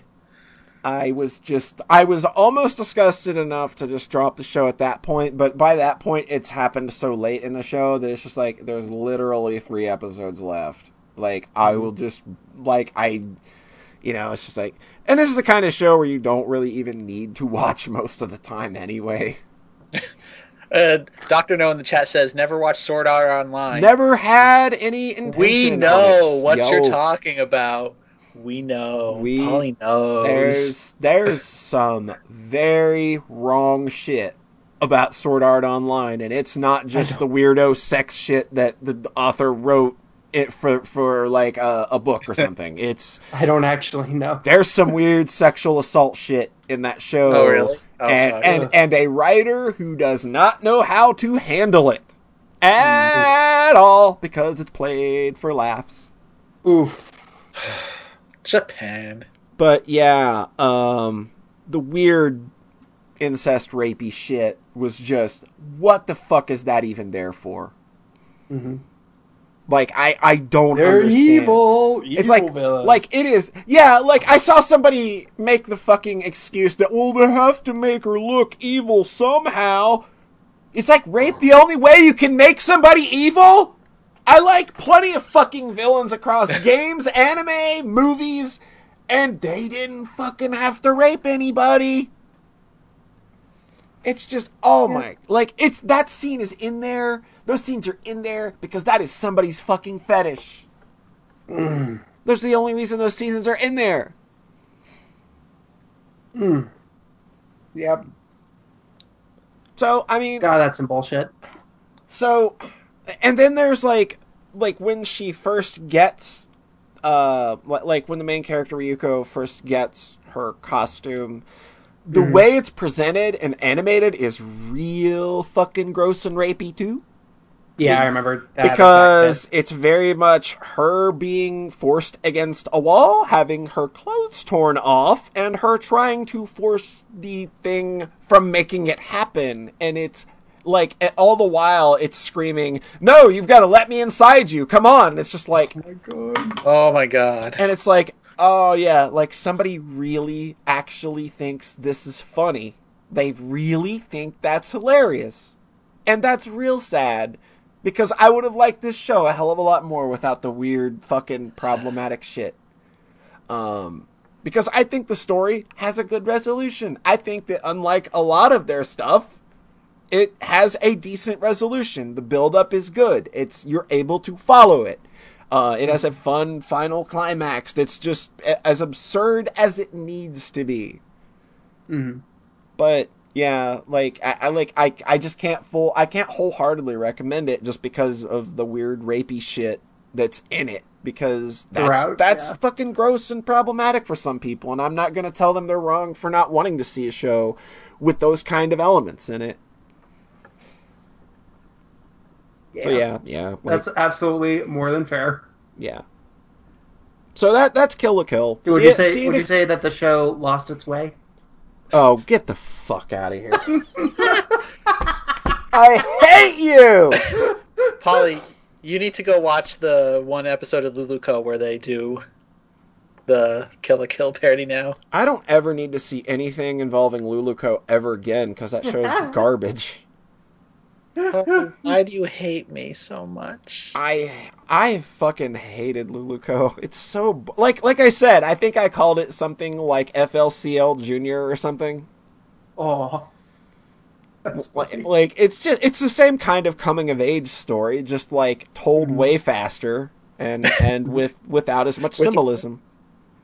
And a whole arc dedicated to them referencing themselves that's real shitty and boring. Like there was that the first references of that shitty OVA that I stopped watching 4 minutes in. You did not last 4 minutes. No, I didn't even last that long. And then there was like Inferno Cop. No. Well, Inferno Cop kind of is like the main character.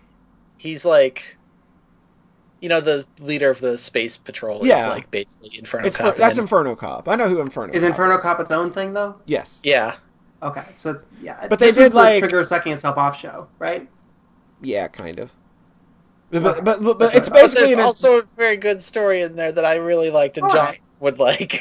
It's just a simple love story. It's a girl's first love story. Aww. That's all it is. Ooh. I would say, you know what? Go play Plague of Sorrow or whatever it's called, Plague of Shadows. Go play that. That is a good love story. All right. Luluco is garbage. Like half of Luluco's runtime is dedicated to Trigger references that are boring if you haven't seen the material. It's like, they did a Little Witch Academia episode too. So what? Susie. Speaking of which, did you have a show that could kind of help wash the Kill la Kill taste out? That was also I'm watching Little Witch Academia right now. It's pretty good. Cool. I think that show's so nice. It is so saccharinely sweet and just like a great way to wind down after work or something.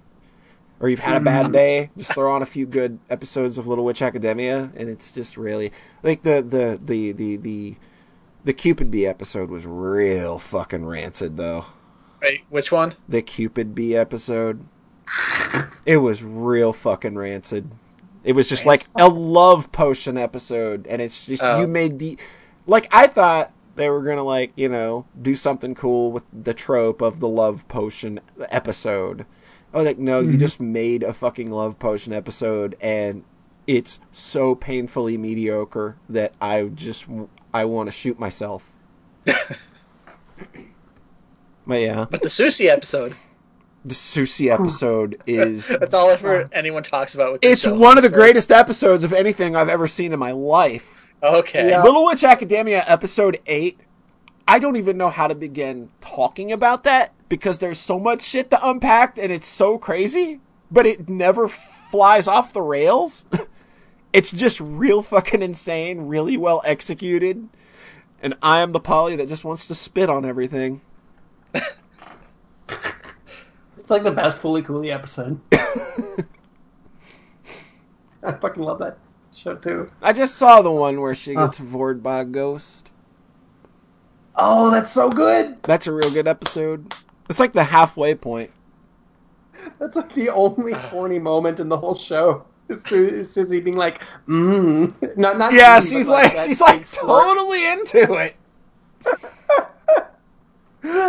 And otherwise, it's completely chaste and doesn't have any of the Trigger bullshit. Yeah, which is kind of which really surprised me that this is a Trigger property, given how understated it is, and not sexualized at all.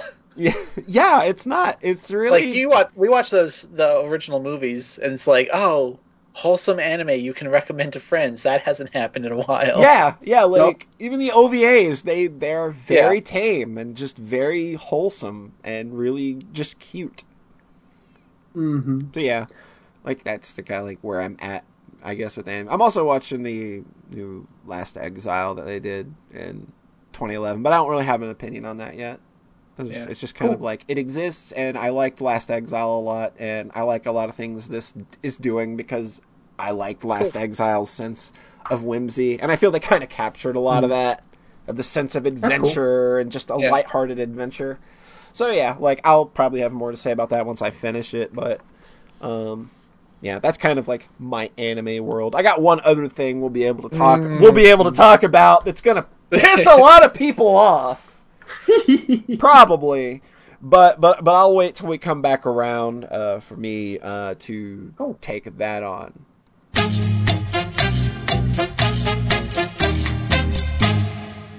Hello out there in Twitchland. Are you ready to rock? Echo. Rhett's gonna sing a song for us. No. While we were on break, Rhett decided that he was gonna sing a song for everybody in chat. So I'll count you off here. Ready? All right. 1, 2, 3, 4. Amanda is the best girl in Little Witch Academia. I wish she had more episodes because the one she has is really good. Boo, boo, boo, boo, boo. I'm very bad. That was the dorkiest attempt at a song I've ever heard. Shut up. I don't even know what style you were aiming for there. There wasn't a style. Yeah, I'm with Taylor on this one. Oh God, no, please. You asked me to sing. You wanted to. You were begging me to let you have your singing debut because you think you're some fucking idol because you watch all these awful idol shows. Hey, if you want something wholesome, Love Live Sunshine's on Crunchyroll. Ugh.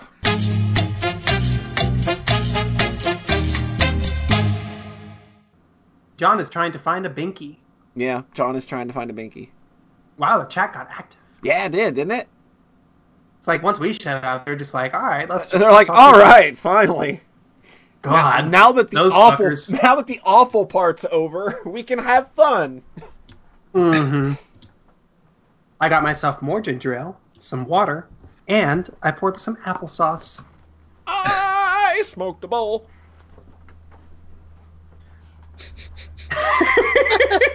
It took me a second to process that.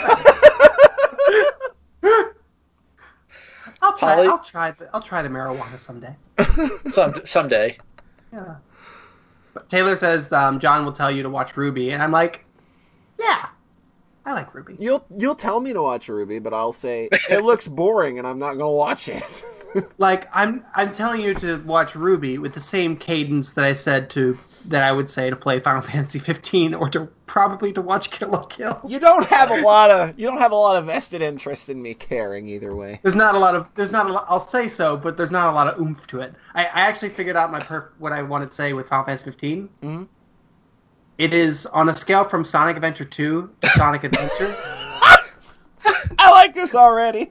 What? It's Sonic Colors. Like, it's perfectly functional. Yeah. It's the weird. Sonic Colors on the scale from Sonic Adventure 2 to Sonic Adventure.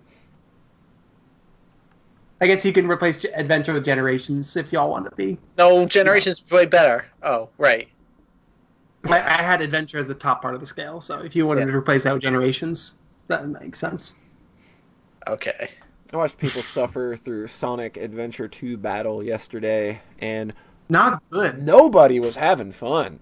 Nobody. Not a good game. No, it's not. Is it bad? Did it take them more or less time than Battletoads? Less time.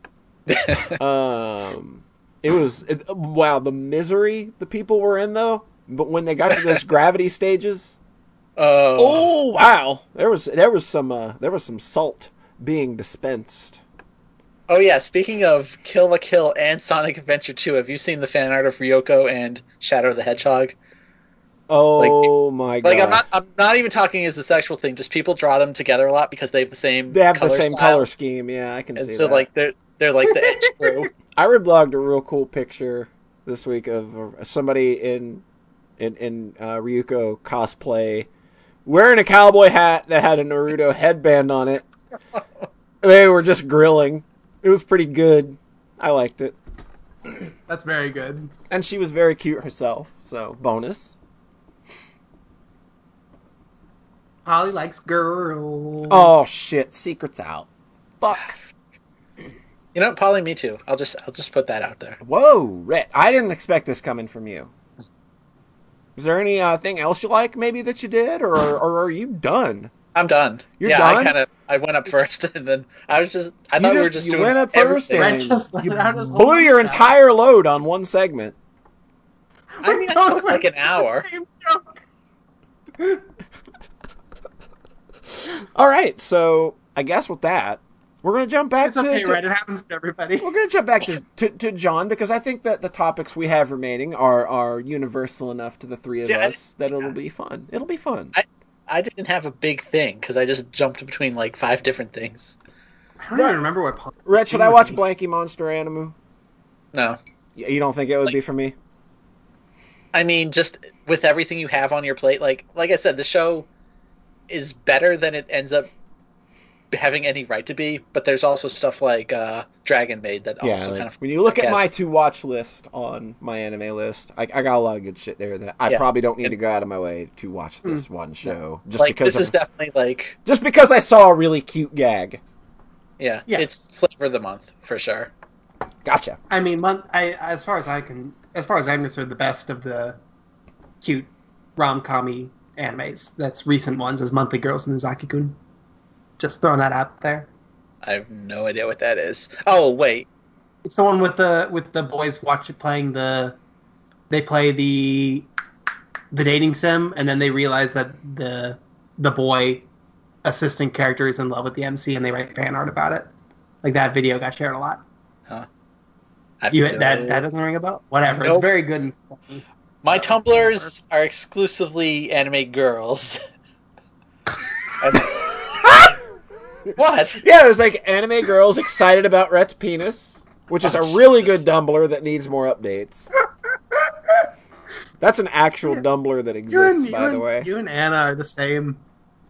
I'm just saying, I only found out about Eurocamp because it exploded on Tumblr, like, as soon as it started airing, like, cute girls doing a thing, we're going to talk about this for the next 3 months and then never again. Man. I liked girls, and then y'all are like... See, that's the kind of thing. I'm burnt. Y'all are just burning me out on girls. To see how, you said anime is so disposable, and just like how, like, it'll be this flavor of the month thing and then gone. Like, it's kind of how I feel about Kill la Kill, is like, I'm never going to watch that again. I mean, yeah, all these flavors, like, slice of life shows, they're just totally disposable. Yeah. Or anything done by A1 Pictures. I'm sure I could find something out there I liked. Shinsekai Yori. You too. Oh, well. Girls. Okay. Like, Dragon Maid somehow has kind of stuck around. Persisted, yeah. Then you're gonna be a Blanky monster, Shiori. If you wrap up in a blanket and watch Eurocamp. Speaking of Yuri on Ice definitely stuck around for me. Not my thing. Okay. Wrong kind of Yuri. Yeah. I checked out of that one real fast. Back to me and what I've done. Hold on, I'm pressing mute. Oh. Just kidding. Go ahead. There was nothing even funny.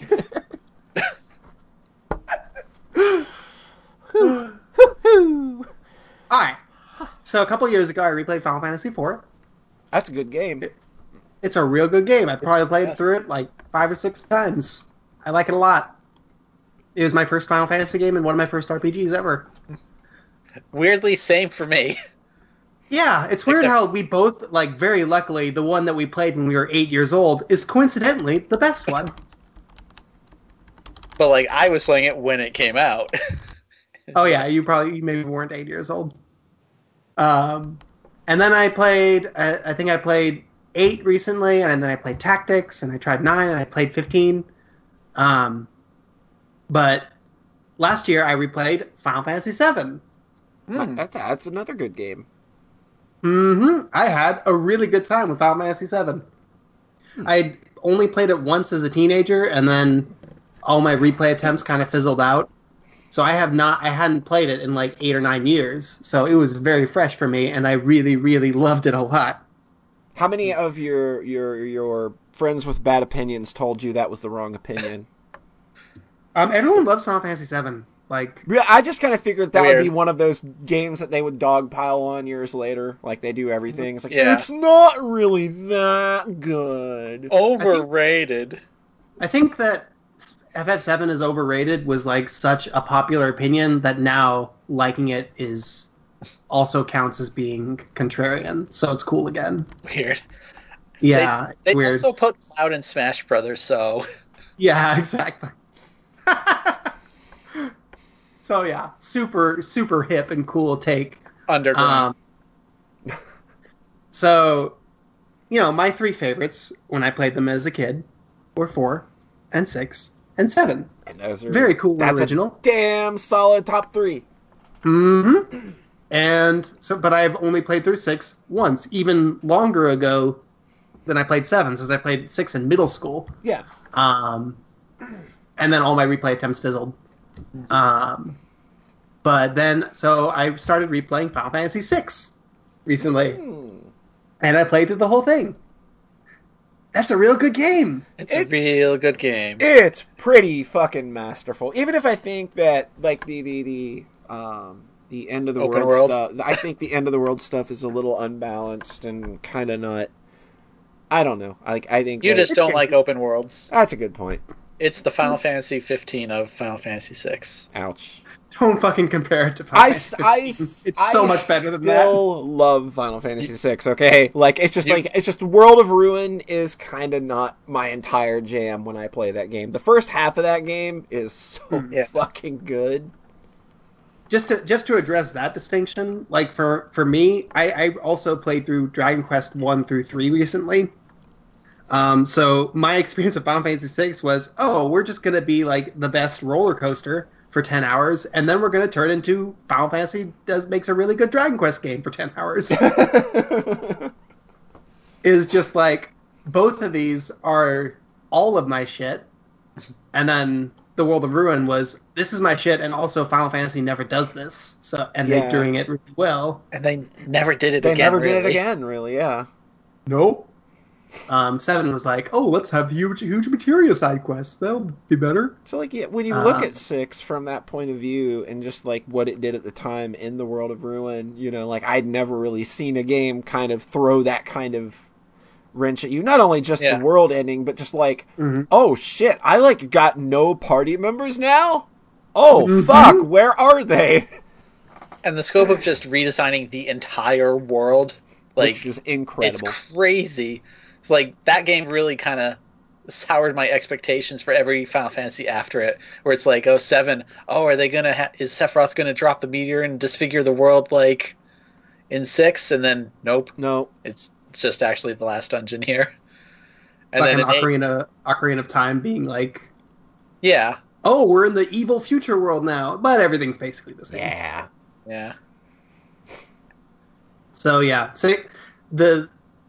it's amazing because like I got the airship like 2 hours into the World of Ruin, so they that did was like guide you for the first part, basically up to the airship. Yeah. But then there was like 8 or 9 hours for me where it was like, here's the last dungeon, we can go there whenever, but we need to prep. And it was basically like doing the Breath of the Wild thing, but like completely nailing it. Yeah. Oh god, it really is similar, huh? Where it's just the end is right there. Yeah, it's the Breath of the Wild thing, except I actually care about all the characters and whether or not the world is taken care of. Yeah. But no, Nintendo told you the characters you should care about. You have long-lasting, deep lore with them, John. Come on. You go to a Vista and get a flashback. You want to fuck a fish boy. Well. God, fuck that game. Wow, that is quite the fucking turn we've taken. No, it's fine. But remember what John said a couple episodes ago, where it's like, I played Super Mario Odyssey and then Zelda Breath of the Wild and kind of revolted against the idea of video games for a month. I think I said, and then I hated video games for a while. Like, 2 of the most critically acclaimed of all times made you hate video games. I feel I worry about like getting a stick up my butt and being like an asshole, but I feel like I play lots and lots and lots of games that I really like, including lots of contemporary ones. Yeah. So I feel like I'm avoiding that. But yeah, all right. So the first half of the game is this amazing roller coaster. It's so full of really incredible moments. Iconic, even. God, yeah. You can suplex a train. That's so I want to say there's so much, but I just keep thinking of Ultros and Ultros is great. Like Ultros is fantastic. So okay, this is the one that people on my timeline shit on, by the way. Like not 7, but 6, and specifically Ultros. And that's what made me sad. See, Polly, this is John's timeline being like the worst possible. Yeah. They don't shit on 7. They shit on 6. 6 is like the sacred cow that you can't really. They fucking love Final Fantasy VIII over there. They'll shit on 6 and Chrono Trigger, but not 7. Oh my god. God. But yeah, the World of Ruin, like running around and collecting, finding all your people. Yeah, it definitely lands a lot harder than killing Chrono and then getting him back in a side quest like an hour later. Spoilers. I still like that part. Come on. Yeah, it's still really. Yeah, I'm not shitting on that. It's still amazing. I'm just saying that. Like, I like Chrono Trigger more than Final Fantasy 6 and 7 so much in almost every way that whenever 6 and 7 do something better than it, I have to like go out of my way to give them credit. Yeah. So like the equivalent in that is in 6, I think, is getting Lockback takes fucking forever. And like the character you want the most back. Yeah. I cared about getting Lockback so much. I went across the whole world talking to everybody, and then it's like, I've been to every city. Where the fuck is Locke? Where is he? I got Shadow back, but where's Locke? Then last one I got back, it was like, yeah, because he's the only one that's actually hidden. You have like he's hidden very well. There's a string of clues you have to follow, and then you have a half-hour dungeon, and then you get him back. And then you get Phoenix too. And then you get Interceptor. Yep. There's a dog. God. I laugh because of the dog in the background. Yes. When I play, Magic Knight's really good because you're carrying around Terra's dead dad and Locke's dead girlfriend as power-ups. Real fucking weird. And then they die again in the ending. Yeah. Boy, double bummer for you guys, huh? Fuck. It didn't occur to me as a kid. Yup. I was going to say, when I first played this and I got Lockback and he came with Phoenix, I just made him the healer the rest of the game. I was like, I'm going to subvert gender roles and make the guy the healer because it's funny to me. Or you could do what I did and grind in the dinosaur forest for like an hour and a half and like make everybody a healer and everybody a Firaga flinger. I had a really hard time with the last dungeon as a kid, so I was like, oh, it's the super hardest dungeon ever. I need to prep. I did not need to prep that much. No. I think it's pretty easy. I think what I actually had trouble with as a kid was beating the Fanatics Tower, and I grinded for that. That part's really hard. Like, unless you just like want to go the real cheesy way about it and rasp an Osmos all of his MP away, so like he will die of MP loss and won't be able to cast Ultima. Yeah, I forgot about him casting Ultima. Yeah, it's a real bummer, isn't it? Real bummer. Half-hour dungeon and no save points. Nope, not at all. It's so good. He just kills you. It's one of my favorite trolls ever. It's one of those times that I did not know about going in. I went in, I did that dungeon, got fucking obliterated by Ultima, and was just like, all right, game, okay, yeah, all right. You got me. I'll give that one to you. You can't get mad at that. You can't. I mean, I did, but you can't get mad at that. I could not get sour at that. I just couldn't. Mm-hmm. I got sour when I did it again, and then I was like, I thought I beat him easily, but then I climbed to the top of the tower, and then he just beats me like before I kill him. Oh, I thought I was gonna be able to beat his Ultima just fine. But then he just killed me normally, and I was like, oh, okay, fuck this, I'm out. Fuck Mog, I don't need, just go fight Kevin. I don't care. There's another good way to supplement that. Just cast Life 3, then cast Vanish on your party, and then cast Berserk on him. Oh, cute. Yeah, that makes sense. That's another one. I think as a kid I tried, if you cast re-raise on everybody, and they all die, do they still get re-raised? Yes. Okay. I thought I tried that as a kid and it didn't work, so maybe I'm misremembering. God, that's a big troll moment. Yeah, it's real fucking good though. I loved it. Yeah. I couldn't be mad. I couldn't be mad. it's the funniest fucking shit, especially with the game being mostly pretty easy. So having like this murderous troll dungeon is great. God. Yeah, and the tower is so fucking. It's just a big tower. Like every screen is the same. It's just the enemies you fight getting there are a pain in the ass. You can't use physical attacks, so it's a pain in the ass. You know what's great is I went into the second fight not being sure that Life 3 would work, and I'd be like, oh, I know, I'll just equip jump boots on Shadow. That way he can just jump the whole time, and then he'll be in the air when the Ultima happens. And then I got into the fight, and it was, oh, wait, you can only cast magic. Yeah. Can't save. Nope. God, that's a fun game. So yeah, I having the open-ended Dragon Quest thing, but I'd had like a game that was pretty much as long as Final Fantasy IV before the World of Ruin. Like, because I beat Final Fantasy IV in 14 hours, with a big chunk of that being the last dungeon. So remember when RPGs could be 14 hours and not 40? Yeah. Remember when people wouldn't really bitch about it? Yeah, before the internet. God. So this one was 23, and Final Fantasy VII was 27. So they're all like, they're all still pretty tight by contemporary standards. God, like game length. Yeah, by contemporary. One of the funniest dumb arguments I think I ever saw about game length once was a review that complained about Alien Hominid being only the length of 3 Neo Contras, and Neo Contra is an hour long. So it's just like, oh my God. It's a platformer that's 3 hours long, and you're not getting enough out of it? What the fuck, dude? And it's a $20 game. Come on. Only the length of 3 Neo Contras? That's so dumb. That was a very dumb and specific way to put that. So did he give like Neo Contra like a 0? I don't. It's only an hour long. I don't even know. It's only the length. It's only 3 Ikarugas long. It's only 6 Tohos long. God. Yeah, I think that's the dumbest argument about game length I ever saw in a review, is that 3 Neo Contras long. It's like, what? That's weirdly specific. I just think when people are like, oh, RPGs have to be like 100 hours long now, it's like, I don't know. And that's why, like, that's one of the main reasons I can't really get into Xenoblade Chronicles. Yeah. Other than that, I think that the fighting feels awful and isn't rewarding in any way. I think, maybe, as an aside, have JRPGs just completely lost their way with battle systems? Like, they're so afraid of doing turn-based now, but, like, everything else they try kind of sucks. I think that, like, a move away from turn-based comes from, like, not being able to really adequately do action-based battle systems back in the day. And now they have all of the tools to do it, but not a lot of games.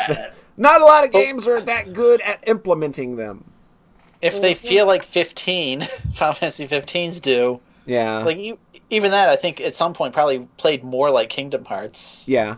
It's very based on Kingdom Hearts. Yeah, but it's, like, automated. Yeah. Like, you just hold attack. It's... Yeah. Lightning Returns are good fighting. Lightning Returns has a good battle system. I like it. I like Tales of Berseria's battle system. I think it's really solid. Snappy. Maybe some of the portable ones that I'm not really familiar with. Yeah. But I haven't played like any of the Bravely Defaults or whatever. Yeah, I haven't played that. I think that's turn-based, though. Yeah. Mm-hmm. That sounds the most, like, classic Final Fantasy. Yeah. Also, all of the battle systems feel like, in 6 and 7, just feel like they're kind of shadows of 4. Best, like, once they locked into that. Yeah. The best boss fights in 6 and 7 are both, like, rip-offs of the Mega Sisters. Yeah, kind of. And it's just like, all right, cool. Especially 7, like, where most of the bosses are just, like, just all feel the same. So then they have the Turks doing the Mega Sisters thing, and it's like, it completely sticks out because it's so distinct. God. There are a lot of clever ones in the World of... That was the thing in the World of Ruin, was, like, the bosses got good. They did. They actually really did. Like, really fun gimmicks. You had to kind of suss out weaknesses or bosses that would change their fucking weakness. Mm-hmm. There's the one that possesses you, so the only way to win is to kill your own party members. Yeah, that's real good. That's real good. That they had an entire, like, 2-hour like dungeon side quest and science a bunch of science stuff. Just behind you, like happening to go into the castle and sleep in the bed. Yeah, like that is the trigger for that whole side quest. Or the getting sucked in by the Zone Eater. The Zone Eater, yeah, like that's real fucking good. I remember the sign one. Like you can save in there, but then if you can't beat the boss, you can't get out. Yeah, you can get stuck there. Almost getting stuck there as a kid because that boss. And science one. Yeah. I was having a hard time with that boss, and then I realized I can't get out of here, can I? Yeah, you can't. No. You cannot leave. What if you did that super early and just? Oh, you are boned. Well, like the one thing with 6 is that you hold on to your experience points even when you when you die, you still do keep your experience. Yeah, I did not know that. It is, I think, the only Final Fantasy to do that. So your AP doesn't stack, but your EXP does stack whenever you die. So if you could potentially grind. Yeah, you could grind yourself enough levels to make it out and be okay. So what you're saying is I game over it in Final Fantasy 15. I game over it in Final Fantasy 15 last night. Oh God, I don't know how you did that. I did it on purpose. And then I was just like, how far does it take me? Oh, this game does not have checkpoints. Oh. Yeah, it's real hard to die in that game, as I found out. I'm not sure I ever did. Yeah, I had a hard time trying to do it. You just buy a bunch of items and just can use them forever. That and just being at 0 hit points, there's nothing that really hurts you. You just stumble around. But it took me like 3 or 4 minutes to die, and then I was just like, how far did it put me back? I wonder. 20 minutes, you say? Huh. Oof. Okay, but you're also talking about the Phoenix Tower being like half an hour long, like. Yeah, but that's a particular. That's not the norm for Final Fantasy VI, I think. Plus, Final Fantasy VI's language is just so clear. Like, you know exactly how you fuck up when in an ATB game. Yeah. The last dungeon of Final Fantasy IV is so damn long, and then you have the whole final boss sequence. Oh, yeah. It is rough. You're going back like an hour. And I did as a kid. Yeah, of course. I died over and over because I didn't think, I could just grind for a little bit and be fine. God. There's so much good about Final Fantasy VI. Kefka's really great. Yeah. That's another turn is like when the Empire, everything seems to be basically doing well, and the Empire's turn good, and everything's going to be great.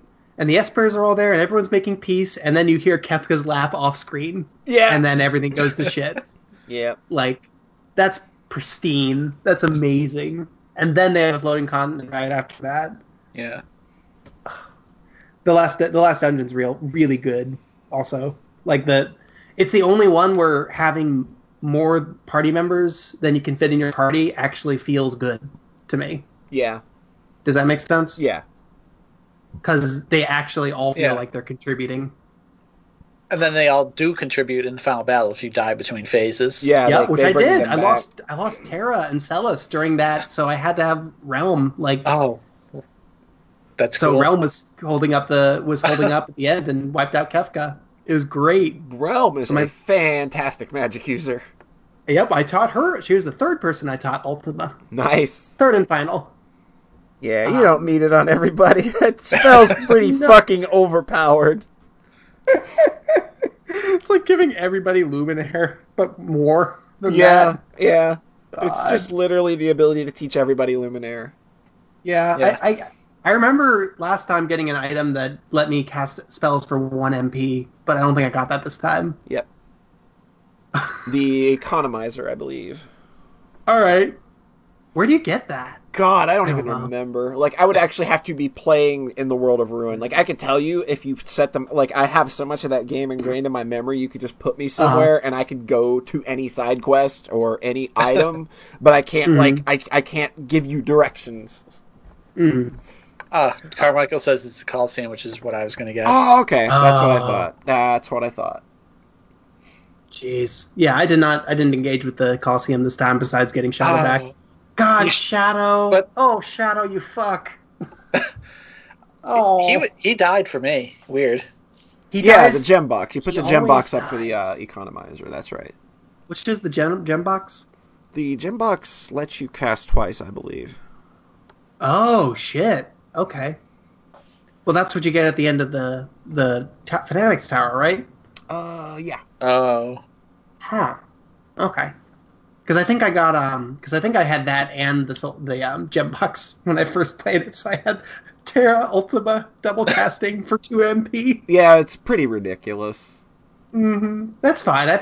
Everything, you can break the game, but it takes effort. Like, you have to train. You still have to teach Ultima, and it still takes some time. Yeah, like it takes a while to get broken in that game. Unlike Final Fantasy V, where you can literally get broken once you're out of the tutorial areas. Is it possible to have like 4 physical attacks in 6? Yes, you can do it. Yes. You can double that. that. You can double that. You can get 8.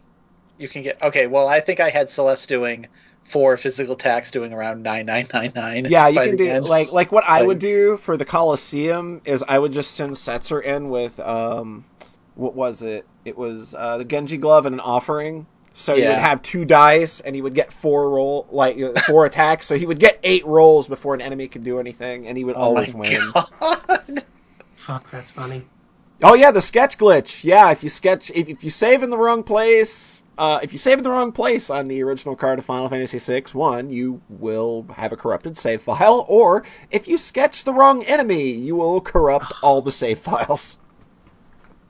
Is it just a normal enemy? Yeah, it's a normal enemy, but I think it's Jesus. I can't remember where it's at. I think it might actually be where the dinosaurs are at, though. Oh man. Because that's one of the places we're going to hang out for a while, probably. Yeah, that's definitely what. Yeah, or That's fine. Just vanish and doom everything. Don't worry about it.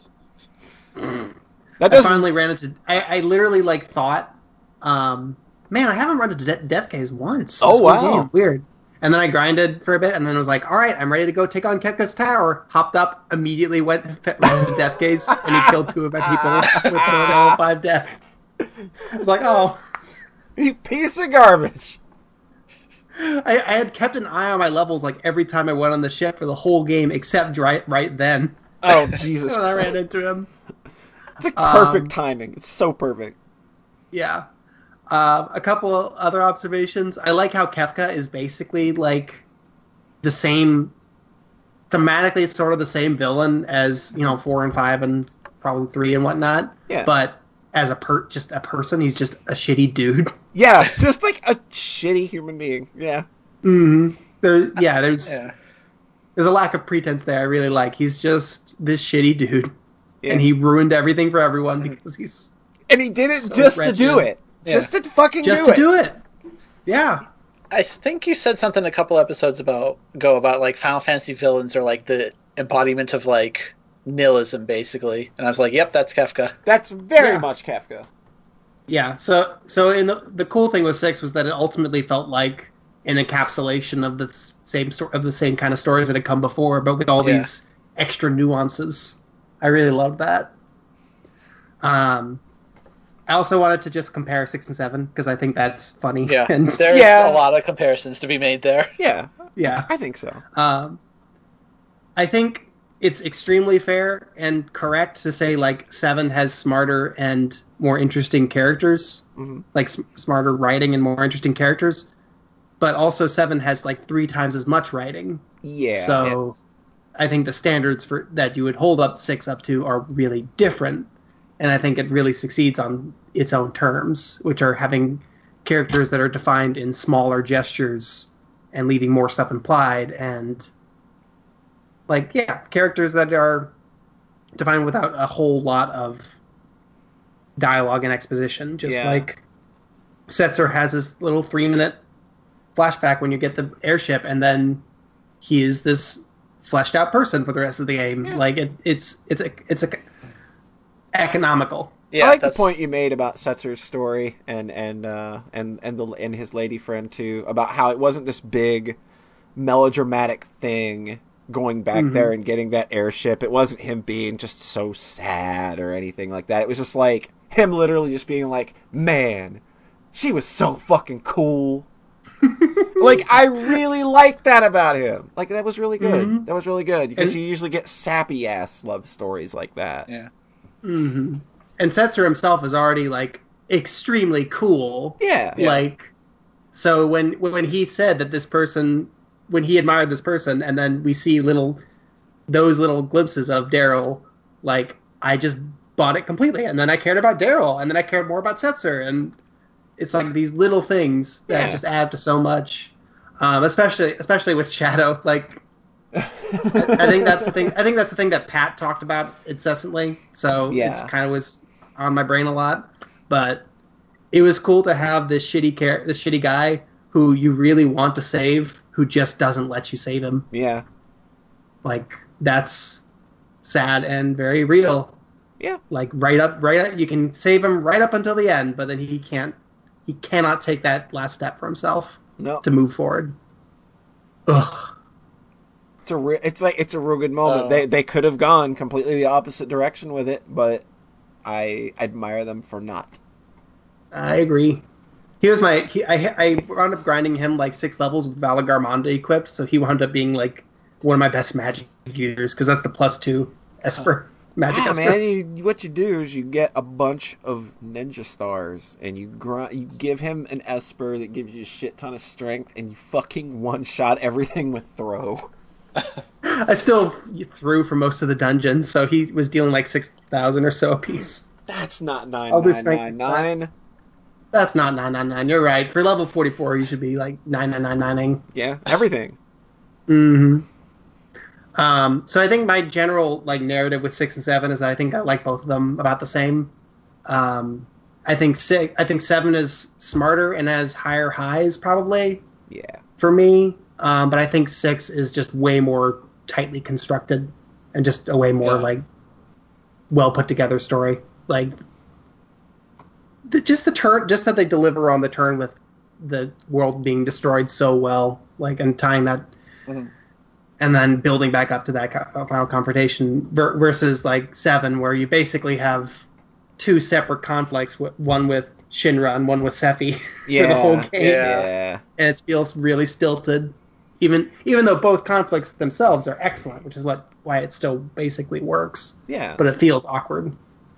So, I love both of those games. I love Final Fantasy. I think that's everything that was on my mind. I think Final Fantasy is still just, a generally good thing, despite the fact that people say that it's not these days. It's just like, well, I mean, just because you did not like 13 does not mean that Final Fantasy was not this universally good thing that most people kind of agree is still pretty great.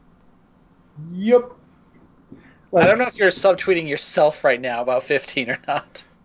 I think probably subtweeting Pat. I think we just said subtweet to say. I know, but like Polly's said. like, some people out there don't like the newer Final Fantasies. I'm like, what the fuck? She's talking about herself. Final Fantasy 15 sucks. But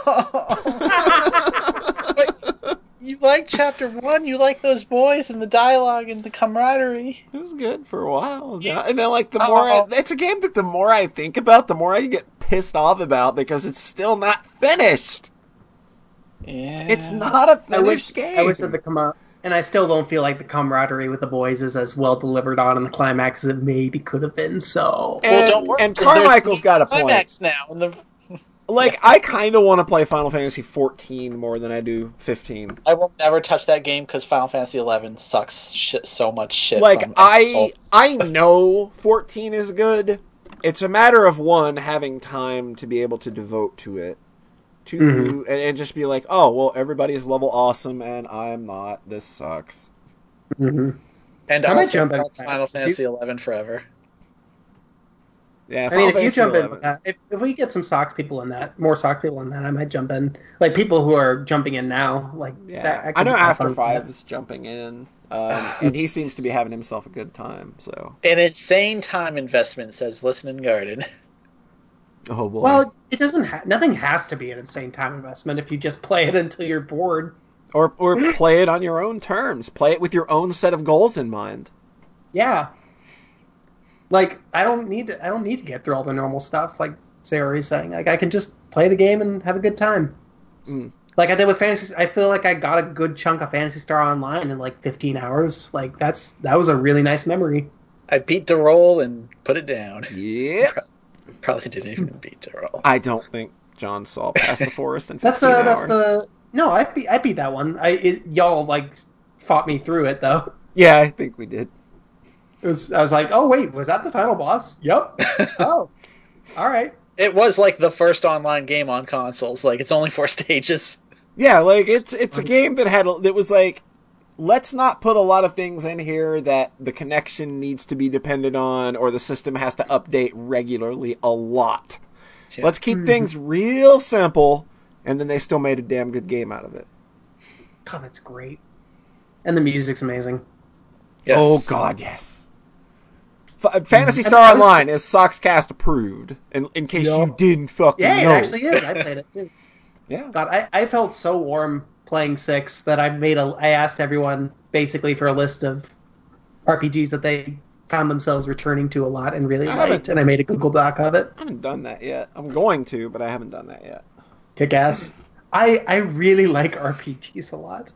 It's really nice. It's nice swapping between shmups and RPGs. Like they fill in each other's gaps perfectly. Yeah. Speaking of RPGs, you are closing in on the end of Trails in the Sky first chapter, are you not? I am. Are you still enamored with that world, characters, and battle system and stuff? I think everything about Trails in the Sky is completely perfect, except for how it's a little bit boring. Well, first chapter is a little boring, I will admit. Yeah. It's got some slow parts, but I think it's also got... It still has some good parts. A lot of great stuff to it. Oh, no, you're really unselling me here. No, the thing about Trails in the Sky is that the thing that makes it so magical is also the thing that makes it kind of boring starting out. Or at least, just the 20 hours I played. And that's that you're not playing as the heroes of a JRPG. Yeah, you are playing as children going out and on a journey toward adulthood. Yeah, and there is a JRPG, but it's happening like in the background, hundreds of miles away. Yeah, you are not involved in that JRPG yet. Exactly. And yes, like Shiori is pointing out, that yes, the school part. The school festival is amazing. It's super cute. It's all endearing. Yeah. Like everything about that world and characters are just endlessly endearing. Mm-hmm. Estelle is still best protagonist. She has a big stick. I love all of them. I love all the characters. It's just this thing where we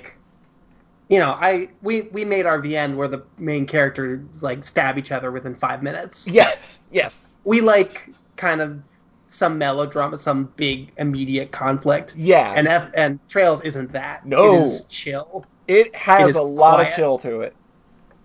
It's the opposite of Final Fantasy in a lot of ways, which also makes it a really nice alternate flavor. But so it's I'm conscious of the ways that it's kind of boring me, but also conscious of all the things that make it really special. Yeah. So I hope that I just hope that it ends with kind of it has a nice little wrap up that gets me excited to play Trails 2. I think you'll be very excited. Because I'm still on board. It's just, it is a long time to go without setting up big conflicts. Yeah, right. Me. Yeah. And we got to get Chelsea. We got to finish this Chelsea deal. She's the one that made it after all. Yes, if John or Rhett finish Trails in the Sky first chapter, Chelsea... She really messed up. Chelsea has to play Undertale. God, the stuff that happens 30 minutes into Undertale. Slightly different from Trails. Just a little bit. Yeah. So it's this big, long... It's like the first chapter of a first book of a fantasy series that is very slow, and that's cool. Yeah. And I think I'm down for it. I'm here for it. Just so long as I end the game excited to eventually play second chapter. That's that is what I want. And I think it's probably going to deliver on that. Why does Chelsea have to be coerced into playing Undertale? Because Chelsea's a butt about things. It is someone said like the other day, like, why do we keep calling like Ocarina of Time the best game of all time? And I'm like, we don't. Nope, it's not anymore. Nope. Undertale is. Undertale. It's Undertale. Ocarina is no longer the best game of all time. Also, the thing with Trails is that I've spread it out over like 6 fucking months, which is bizarre for me. Like, I am ready to be done with it, so I can just. I want to get back to the one game at a time lifestyle. Yeah, it's a good lifestyle. It's a good ass lifestyle. It feels good. It feels spiritually like freeing to be like. I feel like I'm connecting to games more since I don't have other things in the background waiting, yelling at me to play them. Like I'm giving every game I play an opportunity to just be like, hey, marinate with me for a while. Let's hang. Let's bro out. Let's shoot the shit for a while. Just me and you on a me and you level. Which makes it sad that you're bouncing off of everything lately. Yeah. That's okay. Is that a segue? I don't remember what the last thing for Polly is. Let him have a segue. Yeah, it's a segue, right? Yeah, but it's yours. It's my segue, though, yeah. So, I played highly acclaimed game from last year. Made tons of end-of-the-year lists. It's very highly acclaimed. I don't know yet. I made a lot of Soxcast lists. If I'm remembering correctly, I know a lot of people in chat definitely seemed to like it. One of our friends has put well over 100+ hours into it. Is it? Yeah, I played the very visually audio package, just stunning. Just crazy with its presentation. So what an amazing piece of artwork. I still don't know. So I played through Cuphead. Oh, I played through Cuphead. No wonder I had no idea. Played that Cuphead game, I did. Cuphead. I played through Cuphead. Yeah, so I don't know how you couldn't know at this point. It's a side scroller with a very unique aesthetic of appearing and sounding like it was animated. Yeah, old racist cartoons. Yes, that's a very good way to put it. 20s and 30s cartoons without the racism, like the perfect world. I heard some people arguing not fully arguing to that. There may be a couple of questionable things here and there. But, yeah, it is what it is. It's just like, here's our platformer game with a unique aesthetic. Mm-hmm. And I got an opinion. I got an opinion about it that's probably going to end up maybe making some people, I don't know. Look, Cuphead is bad. It's not very good. Oh boy! I don't know why people think this game's good. Because it is a very bad definition of an action platformer that should be difficult, and it is a game that is difficult for all the wrong reasons. It's not even that difficult. In fact, I beat it in 5.5 hours. I had to retry bosses a very minimal amount of times. It wasn't that hard. What is that? I don't know why I'm doing that accent. I really don't. You sound so reticent to say you didn't like it. When for me, I was like, this game came out, and then like a couple devs who I kind of trust with action game stuff played it and got like really furious with it, and so hit boxes and shit. The design, and I was like, oh, okay. All of this game's boss design is terrible. Like from nearly top to bottom. Because it is kind of a boss rush game, right? Yeah, it's kind of all bosses. All bosses. Yeah, it's all bosses, and the boss design is terrible. Oops, bad bosses. Oops, bad bosses. Oops, bad hitboxes. Oops, terrible attacks. Like, it's just... Okay, every boss in Cuphead has the same kind of progression, where the fight will start, and the boss is doing very simple, easy to read, easy to dodge things. And then the boss will move on to another phase where it will add something to this equation, usually in the form of fucking adding normal enemies, just adds, just all over the place, that are spawned at indeterminate amount of times. Pop-up ads. Yeah, they're pop-up ads. And boss battles keep building and building and building like this with absolutely zero regard for whether any of this shit actually works together. Like, nothing is actually timed out in the ways that something like Gunstar Heroes, where many bosses have many attack patterns like this, but they're all timed out very well so that every attack works with each other. Every attack works with one another. Whereas Cuphead, it just spams shit. It's just like, here's some projectiles and here's a parry system we halfway thought out. The parry system is so dumb. It doesn't... The parry system is dumb because, like, so you can reflect, or not even, you don't even reflect back, but you can become immune to pink attacks. But the way they use it is like an enemy will do a bullet, a bullet, a bullet, a pink bullet.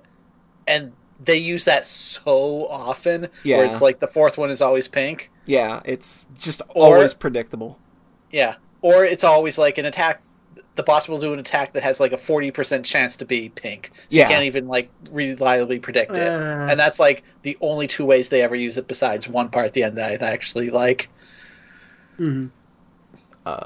But, like, and it's just like, nothing ever, like, I feel that, like, okay, like, the first island, it starts out decent, like, it's okay, it's where you're not getting so much of the random number generator fucking you over, but once you hit Island 2's bosses, like, it's just RNG gets shot through the fucking roof. It's just like, you never know what an enemy's going to do. They don't have very good tells, despite the fact that these enemies are very well animated. And even if you can dodge, there are so many points in that game that the game just creates undodgeable situations. Mm-hmm. There's a dragon boss in particular. It is. There are so many points in that battle where damage can become unavoidable that it's just like, how did that fucking get through? Because there's just no way to dodge so much of the shit that part of the game is throwing at you. Or when you get to like the later points in that fight where it's just like, okay, there's no ground now, good. Oh, the clouds aren't there for me to jump on. Okay, that was fair. Specifically in that one, it's the flames jumping up that just have such shitty angles and like a split-second tell of them winding up the jump. Yeah, like the tell is so hard to catch, especially because you have to be watching everything else because you're constantly being pulled forward. Yeah. And like the Poncho says in the chat, all the attacks do work together to fuck you up. Yeah. But like, that's not like that's not when you're making a video game. Like that's when you're not making a difficulty. video game. Yeah. When you're making a game, you can't like you're not designing to fuck up the player. Yeah. Because that's very easy to do. Yes. You want to make them think that they're trying to fuck you up, and that's different. Yeah, it's like, you people watch wrestling. I know there's a lot of you wrestlers out there. You make it look real, but it's not real. Mm-hmm. And Cuphead fails on this level, like, at every fucking turn. Mm-hmm. You know how you mentioned there's one boss on the third island that kind of looks like Bluto from Popeye? Yeah. And you're like, why is he an Island 3 boss? Yeah. Because he's kind of easy? Yeah. But I like that one because it's like the only boss that is intentionally built entirely around a pattern. Yeah. But like also like that it escalates where it's like he'll do this thing like every 10 seconds and then you have to worry about the barrel that drops down, but it's super slow so you will see it coming. Like it has like 4 attacks that are all just kind of popping off on timed intervals, but they work together in that one fight. Yeah. Whereas in like the Candy House fight, oh like, my just god, throw shit out, and you're just not Like, you'll have an enemy running around that you have to jump over, but then, oh, there's a thing on the ground, and this platform is moving back and forth, and, like, it doesn't time out right. Oh, and she's up there shooting a shotgun at you. Yeah, and the shotgun, like, these attacks don't... Nothing works. Nothing feels like... It never comes together to feel like a satisfying boss fight. I never felt any amount of satisfaction finishing a boss in this game.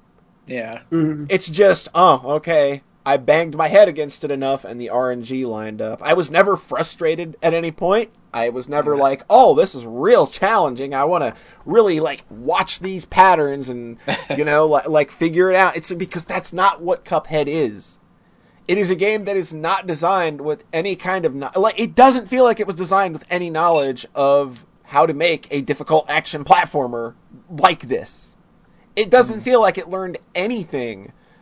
Like, if the designers of those if the designers of that game played anything like Gunstar Heroes, Contra Hardcore, Alien Soldier, anything like that, then they would have learned that, like, attack patterns, like Red said, like John said, they're not made to fuck you over. They're made to be learned. And you can't learn anything from Cuphead's madness because it's just constant random shit happening. Throw in Hunter's Relic of the Stars for other good bosses. Yes. I think. Yes, I think that Hunters qualifies as that. Like, so yeah. Go play Rhett's games. like that is what difficult platformer bosses should feel like. So can I speak about this game now that I think you've said kind of absolutely your whole piece? Go right ahead. Uh-huh. So I've been very quiet about this game. Like, I played it a couple months ago and was like, that was kind of disappointing. But I didn't want, like, Polly to be all sad about it when she played it. So I didn't say anything, and then she basically came to the same realization I did. But I have more problems that she has never mentioned. Oh, really? My biggest issue with this game is, like, the entire concept of it being bosses on a map. Yeah, it's not fun. Because it's just segmented. Yeah, there's no flow to it at all. There's no flow at all. That was, like, my biggest actual Hardcore issue. was so good at that. Yeah. Even doing a boss rush game and still having that flow. Any of them. Or Hunters, you know. Yeah. Or Hunters, yeah. Also, the run and gun levels are bad. Yeah.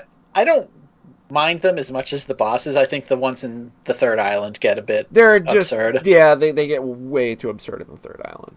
Yeah. Second island has some pretty okay gimmicks. The first island is just, like, super basic. Yeah. But yeah, I was disappointed when I found out, like, there's only 6 running gun stages, when it's like, oh, didn't you delay the game a while to add those? And then I guess they had more and they cut them because they wanted it to be, like, just the best content that they'd made.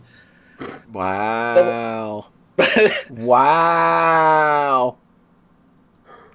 I think the thing about Cuphead is that the jump feels really bad. Oh, God, yeah. The weapons are unsatisfying.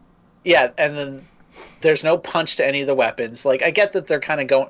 They obviously have to lean super hard into that. That cute, like, it's style. A finger gun, I get it. But you can still be absurd with that. But, like, there's no impact, like, especially the charge gun. Oh my God, like, it's so wimpy! You charge it up and it, like, goes click. Yeah. It's, like, ridiculous. And then you shoot this big fireball and it's just like, boop, boop, boop. Yeah, it's, like, not fun to use at all. Like, I get that the finger gun would be hard no matter what because it's just holding down a button. Yeah. But the charge feeling bad is inexcusable. So, like, none of the weapons feel good.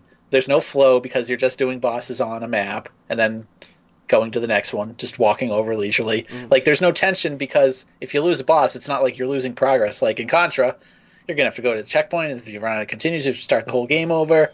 Like, again, my issue with Cuphead was to make it way harder. Because, and I think that kind of cuts to me and Polly's big problem with this, is that we cut our teeth on this genre long ago, and we have different expectations for a hard running gun game.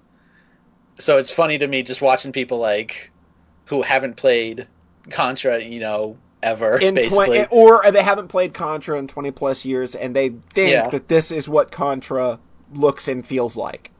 but then they're losing to like the first two bosses and like getting super frustrated, just like the super basic shit. And it's like, oh my god. Yeah, that's why I don't feel like I'm wrong in any way about this, is because this is a genre I am very good at. I don't have any qualms saying that, and I can fucking prove that I am if it's needed. I've helped Rhett design bosses in his games before. I think I have a good idea of what boss design and good boss design is from my experience playing these games, as well as having had a say in what bosses have appeared in some of Rhett's content. Even though my bosses are the most hated. By yourself. By me. You wins. By me.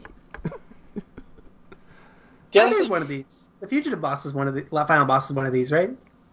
Just that patterny Mega Man thing? Yeah. Cool. I made one. You made a good boss. That's a... Oh, yeah, it's definitely not a Cuphead boss. No. The other thing is, like, Cuphead, I think it's so difficult because it's so fast, but it's fast in a way that feels unfair when it's also combined with, like, kind of random projectiles and ads. Yeah, it's just random shit happening way too fast. Your eyes can't track all of that. Because, like, if you look at the pace of Hunters, like, it's way slower. And because you have time to react. Bosses. But then the jump is also way slower. Like, you are committing to a jump, where in Cuphead, the jump is, like, half a second or something. Yeah. Mm-hmm. And then, like, I looked at the Blazing Chrome trailer, and you can tell the pace of that is just way slower compared to Cuphead, where Cuphead is so fast to a massive detriment, I think.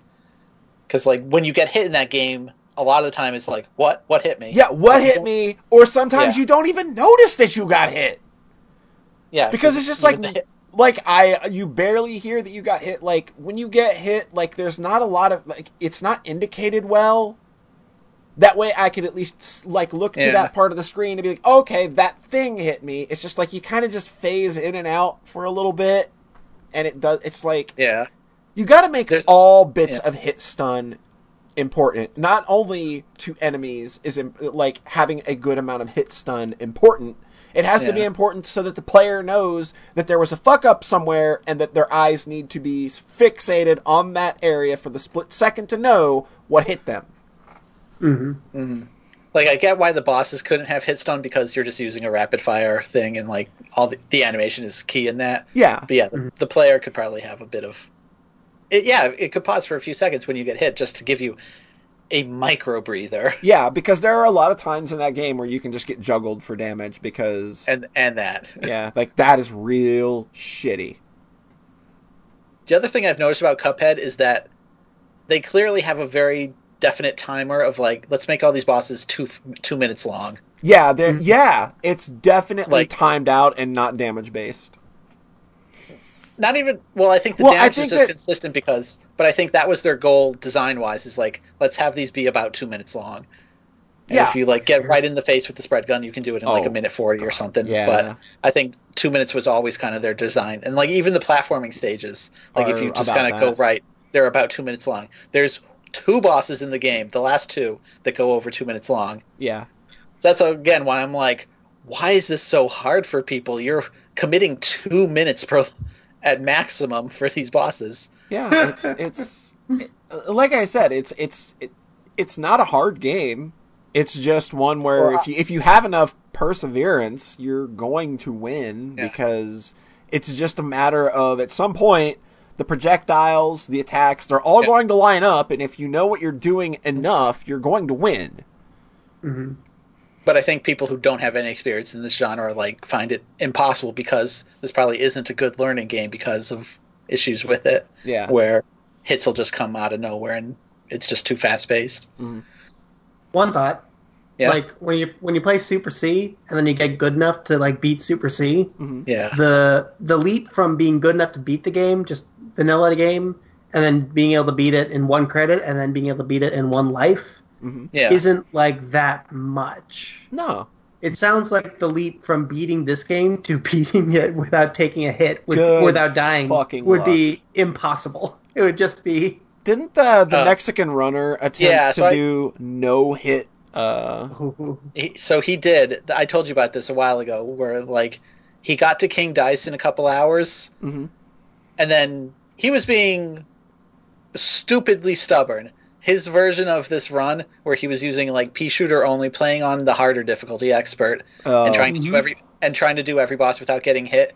He also insisted on doing all 9 phases of King Dice. Oh God! For no real reason at all.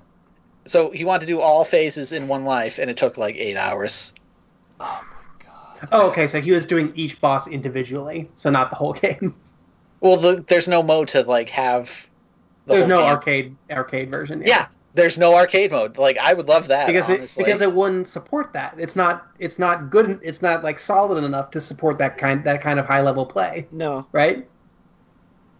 I mean, there are speedrunners. I'm like, I think if you get really good at like knowing the timing of a lot of the random bullshit, you probably could, because like people do speedrun it. But I think people see through RNG all the time in speedrunning. It's not an unheard of insurmountable skill. Yeah. But yeah, I think an arcade mode I would have really appreciated that, even if to the regular person they would have been like, that's even harder. Why would you do that? If it was just like, hey, here's 3 lives with 3 hits each, like that would be interesting to me to see if I could. Yeah, then there's something like tension to it. Yeah, tension, stakes, anything. Yeah, like it would that's what it was lacking for me. Like that would have at least made me feel more invested.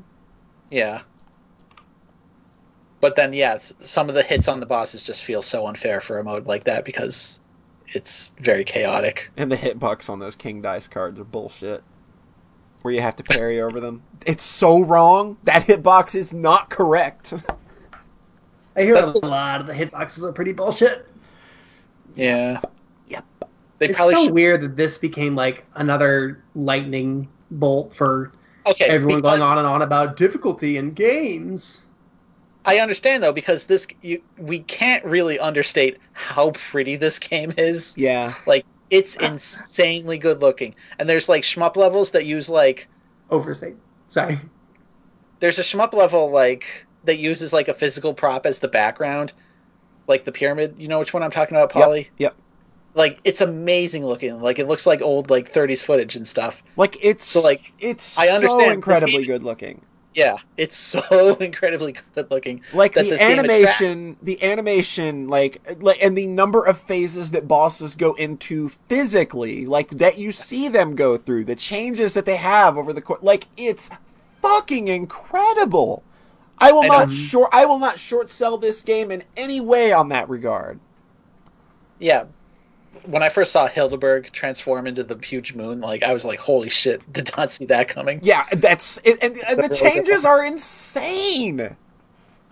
So, like, because of all that, this game attracted an audience that doesn't play run and gun shooters, which is why people are like, "Oh my god, this is so hard." Yeah. You know, as we've gone over, it's hard for the wrong reasons. Yeah. Which then led to it should be easier so that we can see all the content, which I kind of get. Mm-hmm. But yeah, weird. I don't get it. I don't get the love for this game. I know why. Obviously, we do get it though. It's very pretty. It's just, man, y'all go play some good ones, please. Play some. Please go play Gunstar Heroes. Like it's really basically that, where it's like it was just good enough as a run gun for people to put up with. Yeah. It's not touching the greats or Hunter's Cough Cough. Yeah. Like, I think Hunter's is great, though. I will say, I'm also super fucking biased about, like, the difficulty in the game when I designed my own similar game over the course of 3 years. Like, I am good at picking up patterns real quickly on these bosses. Yeah. It's like there was nothing any boss in this game did that I didn't understand immediately. It's just when it starts throwing things at you that don't work together, and it's just like, there's no cohesive pattern here. There's nothing that makes it feel good to like, and that's the thing, a good game like this, when you are good and successful at it, it feels good to be. I will say when Queen Bee goes to the bottom of the screen for her last phase. Oh, fuck that bullshit. Fuck that. And then just swipes half the screen with a saw blade. I was like, what the fuck? Seriously? Like, that is so fucking, like, that is one of the worst bosses in the game, if not the worst. and then she's how's also Medusa? How's the Medusa fight? That was pretty good. The Yeah, Schmuck that boss was all right. better, Cool, The Schmuck because she's boss- my favorite. She is my favorite. obviously. Yes. I think in general the Schmuck bosses are probably better. They Yeah. seem more figured out in pace because they're not as fast, basically. Yeah, they're very... Yeah, like, if you consider the pace of those to any normal fight in that game, they are much slower. Yeah. Even though the parries in them are still super dumb, Oh, God, it's real stupid, yeah. you can still parry with your ship. Yep. Which, that's absurd, and I like it. But just kind of like how it's just like, oh, it's just random bullets are parryable now. Okay. Video game. So Yeah. Poor Poncho's over here, like just kind of responding and defending, and it's nice. It's nice. We appreciate it too, appreciate Poncho. we appreciate the You are conversation. valid. You're valid. You are valid, Poncho. Like, hey, if you like it, awesome. Yeah. But I would also say that if you like it and you haven't played a Contra Hardcore and you haven't played a Gunstar Heroes and you haven't played Hunter's Relic of Stars, Hardcore Uprising. or Hardcore Uprising, which God, that game's which fun. has a useful parry because you can actually, and it's actually like drilled into one of the bosses, and that you have to parry the bullets back. Yeah. But Taylor linked a wrestling video where some guy definitely really breaks somebody's finger on the screen. That God. has to be. It looked really scary and real, and I think it was about the point of wrestling making things look real. So Taylor, please tell me it was fake so I can sleep. But yeah, like I also agree with Taylor. Long story short, also play Hollow Knight instead of Cuphead. I mean, even though there are two very different things, Yeah. you're getting way more value out of Hollow Knight. Mm-hmm. Also, it has better bosses. Way better bosses. On top of everything, it has Yeah, good bosses. on top And of bugs. everything. Yeah, and it's got bugs, and They're the all good bugs. the good kind of bugs that you want in a video game. He slaps his own ribs with his elbows. That's Oh. wild. That was Okay. good. I don't acting. even know what the fuck you people are talking about. Well, I'm keeping up with the chat. But anyway, that's kind of my final thoughts on Cuphead. What about y'all? Yeah. I probably won't play it. You're not I don't- missing anything. But I try- don't hate it, but I was profoundly let down. I think that I have kind of like a hatred of it, honestly. Jeez. You just hate everything lately. I feel bad. I like ever since Maybe- Hollow Knight, like I can't play video games anymore. God, I'm so glad that landed for you because that was obviously the one I was most invested in, unlike John, who doesn't care if you like Final Fantasy 15. Yeah. Mhm. I'm I thinking, don't care if Polly has a good time. I got no horse in this race. maybe you should play Trails of Cold Steel because that seems like a safe bet. Well, that or Ys 8, because I know that's pretty good. Yeah. Yeah. Yeah, if Final Fantasy 15 doesn't end up landing for me, I'm either going to jump to Cold Steel or Ys 8. So Yeah. that'll probably be... We'll get the epilogue of that next time we're able to get together and do one of these. So you are going to give Final Fantasy 15? Yeah, I'm a going to few give it more- another shot. I'm going to try out wait mode, see Yeah. how that goes, and we'll go Yeah, from I there. guess getting physically ill, like, That's not doesn't a good matter thing. how good the game is at that point. You can't play it. Yeah, because Yeah. it's why like I can't watch After 5 stream Dissidia NT is because that game's camera is all over the fucking place in a very similar manner, and it makes me ill. I have to duck out of his streams when he's playing it. So Yeah. I look at streams of that, at videos of that game, and I'm just like, oh, kind of like Red said, like, are all RPGs battle systems just bad right now? Oh, that reminds me of one thing about Final Fantasy 15 that I did appreciate, though, is that it's not 100 hours long. Like, you can get through the main story. I wanted to mention that too. Yeah. yeah, I just want to I fast think in, track like, the main 25 hours. story. I just want to fast track the main story. I want nothing to do with that game's open world at all. I think it can be done in 20-25 hours. That's good. I will pay Ignis to drop my ass everywhere too. I like like letting the him drive and then just putting on the music. I can still put on the music when he's driving. I know. I listened. That's what I said. listened. I let him drive and just put on the music, and I just look at the game for a few minutes while chilling out. I have all of Final Fantasy 13 soundtrack going. Oh, That one makes people mad. There we go. Hell yeah. Final Fantasy 13's got I'm probably a great gonna. I think I'm probably just gonna drop Trails and just go start replaying Final Fantasy 5. I'm not. If you finish it, I'm not nepping internally right now. Wait, what's that? I thought nep meant excited. You said you were going to drop Trails. Oh, so you're being literal. I am not nepping internally at that. No, neps internally is being angry. yeah. Oh, okay. I thought nep was exciting. No. Nep the verb. When Neptune neps internally, she's very angry. Oh, okay. Now I know. There's the lore. There's some hot lore for you. Cool. Hey, if I could listen to Death Grips while I drive the Final Fantasy 15 car, that'd be the best. I like Frank was like, "Oh, I liked open world," and I'm like, "Yeah, I liked it. It gave me time to chill out in between like the big story missions, and that was what I appreciated the most about Final Fantasy 15 in a lot of ways was its chill beats. So, and then Nier Automata gave me that like only way better. Way better, yeah. Yeah. You know, Polly, though, you don't like open world games when they give you a billion icons and shit to do. You want me to play The Witcher 3. And then you don't like open world games where there's nothing there, like Final Fantasy 15. That's kind of, I thought of that too. Like, I mean, it's No, empty. I get it. Yeah. Maybe I just don't like anything even resembling an open world. I mean, I never really thought of Nier as an open world, so yeah. Nah, I didn't really either. It's just kind of like... It's levels. Yeah, it's levels, It's like- and it's a set piece. In and of The itself. open world missions in Nier are basically like the ones in Trails. Like they're a way to chill out for a Yeah. bit before you head to the meteor stuff. Yeah. And no, I love Witcher 3, but I understand that that's not your type of game. No. Mm-hmm. Like, I look Now, longingly... Yakuza 0, you should both play.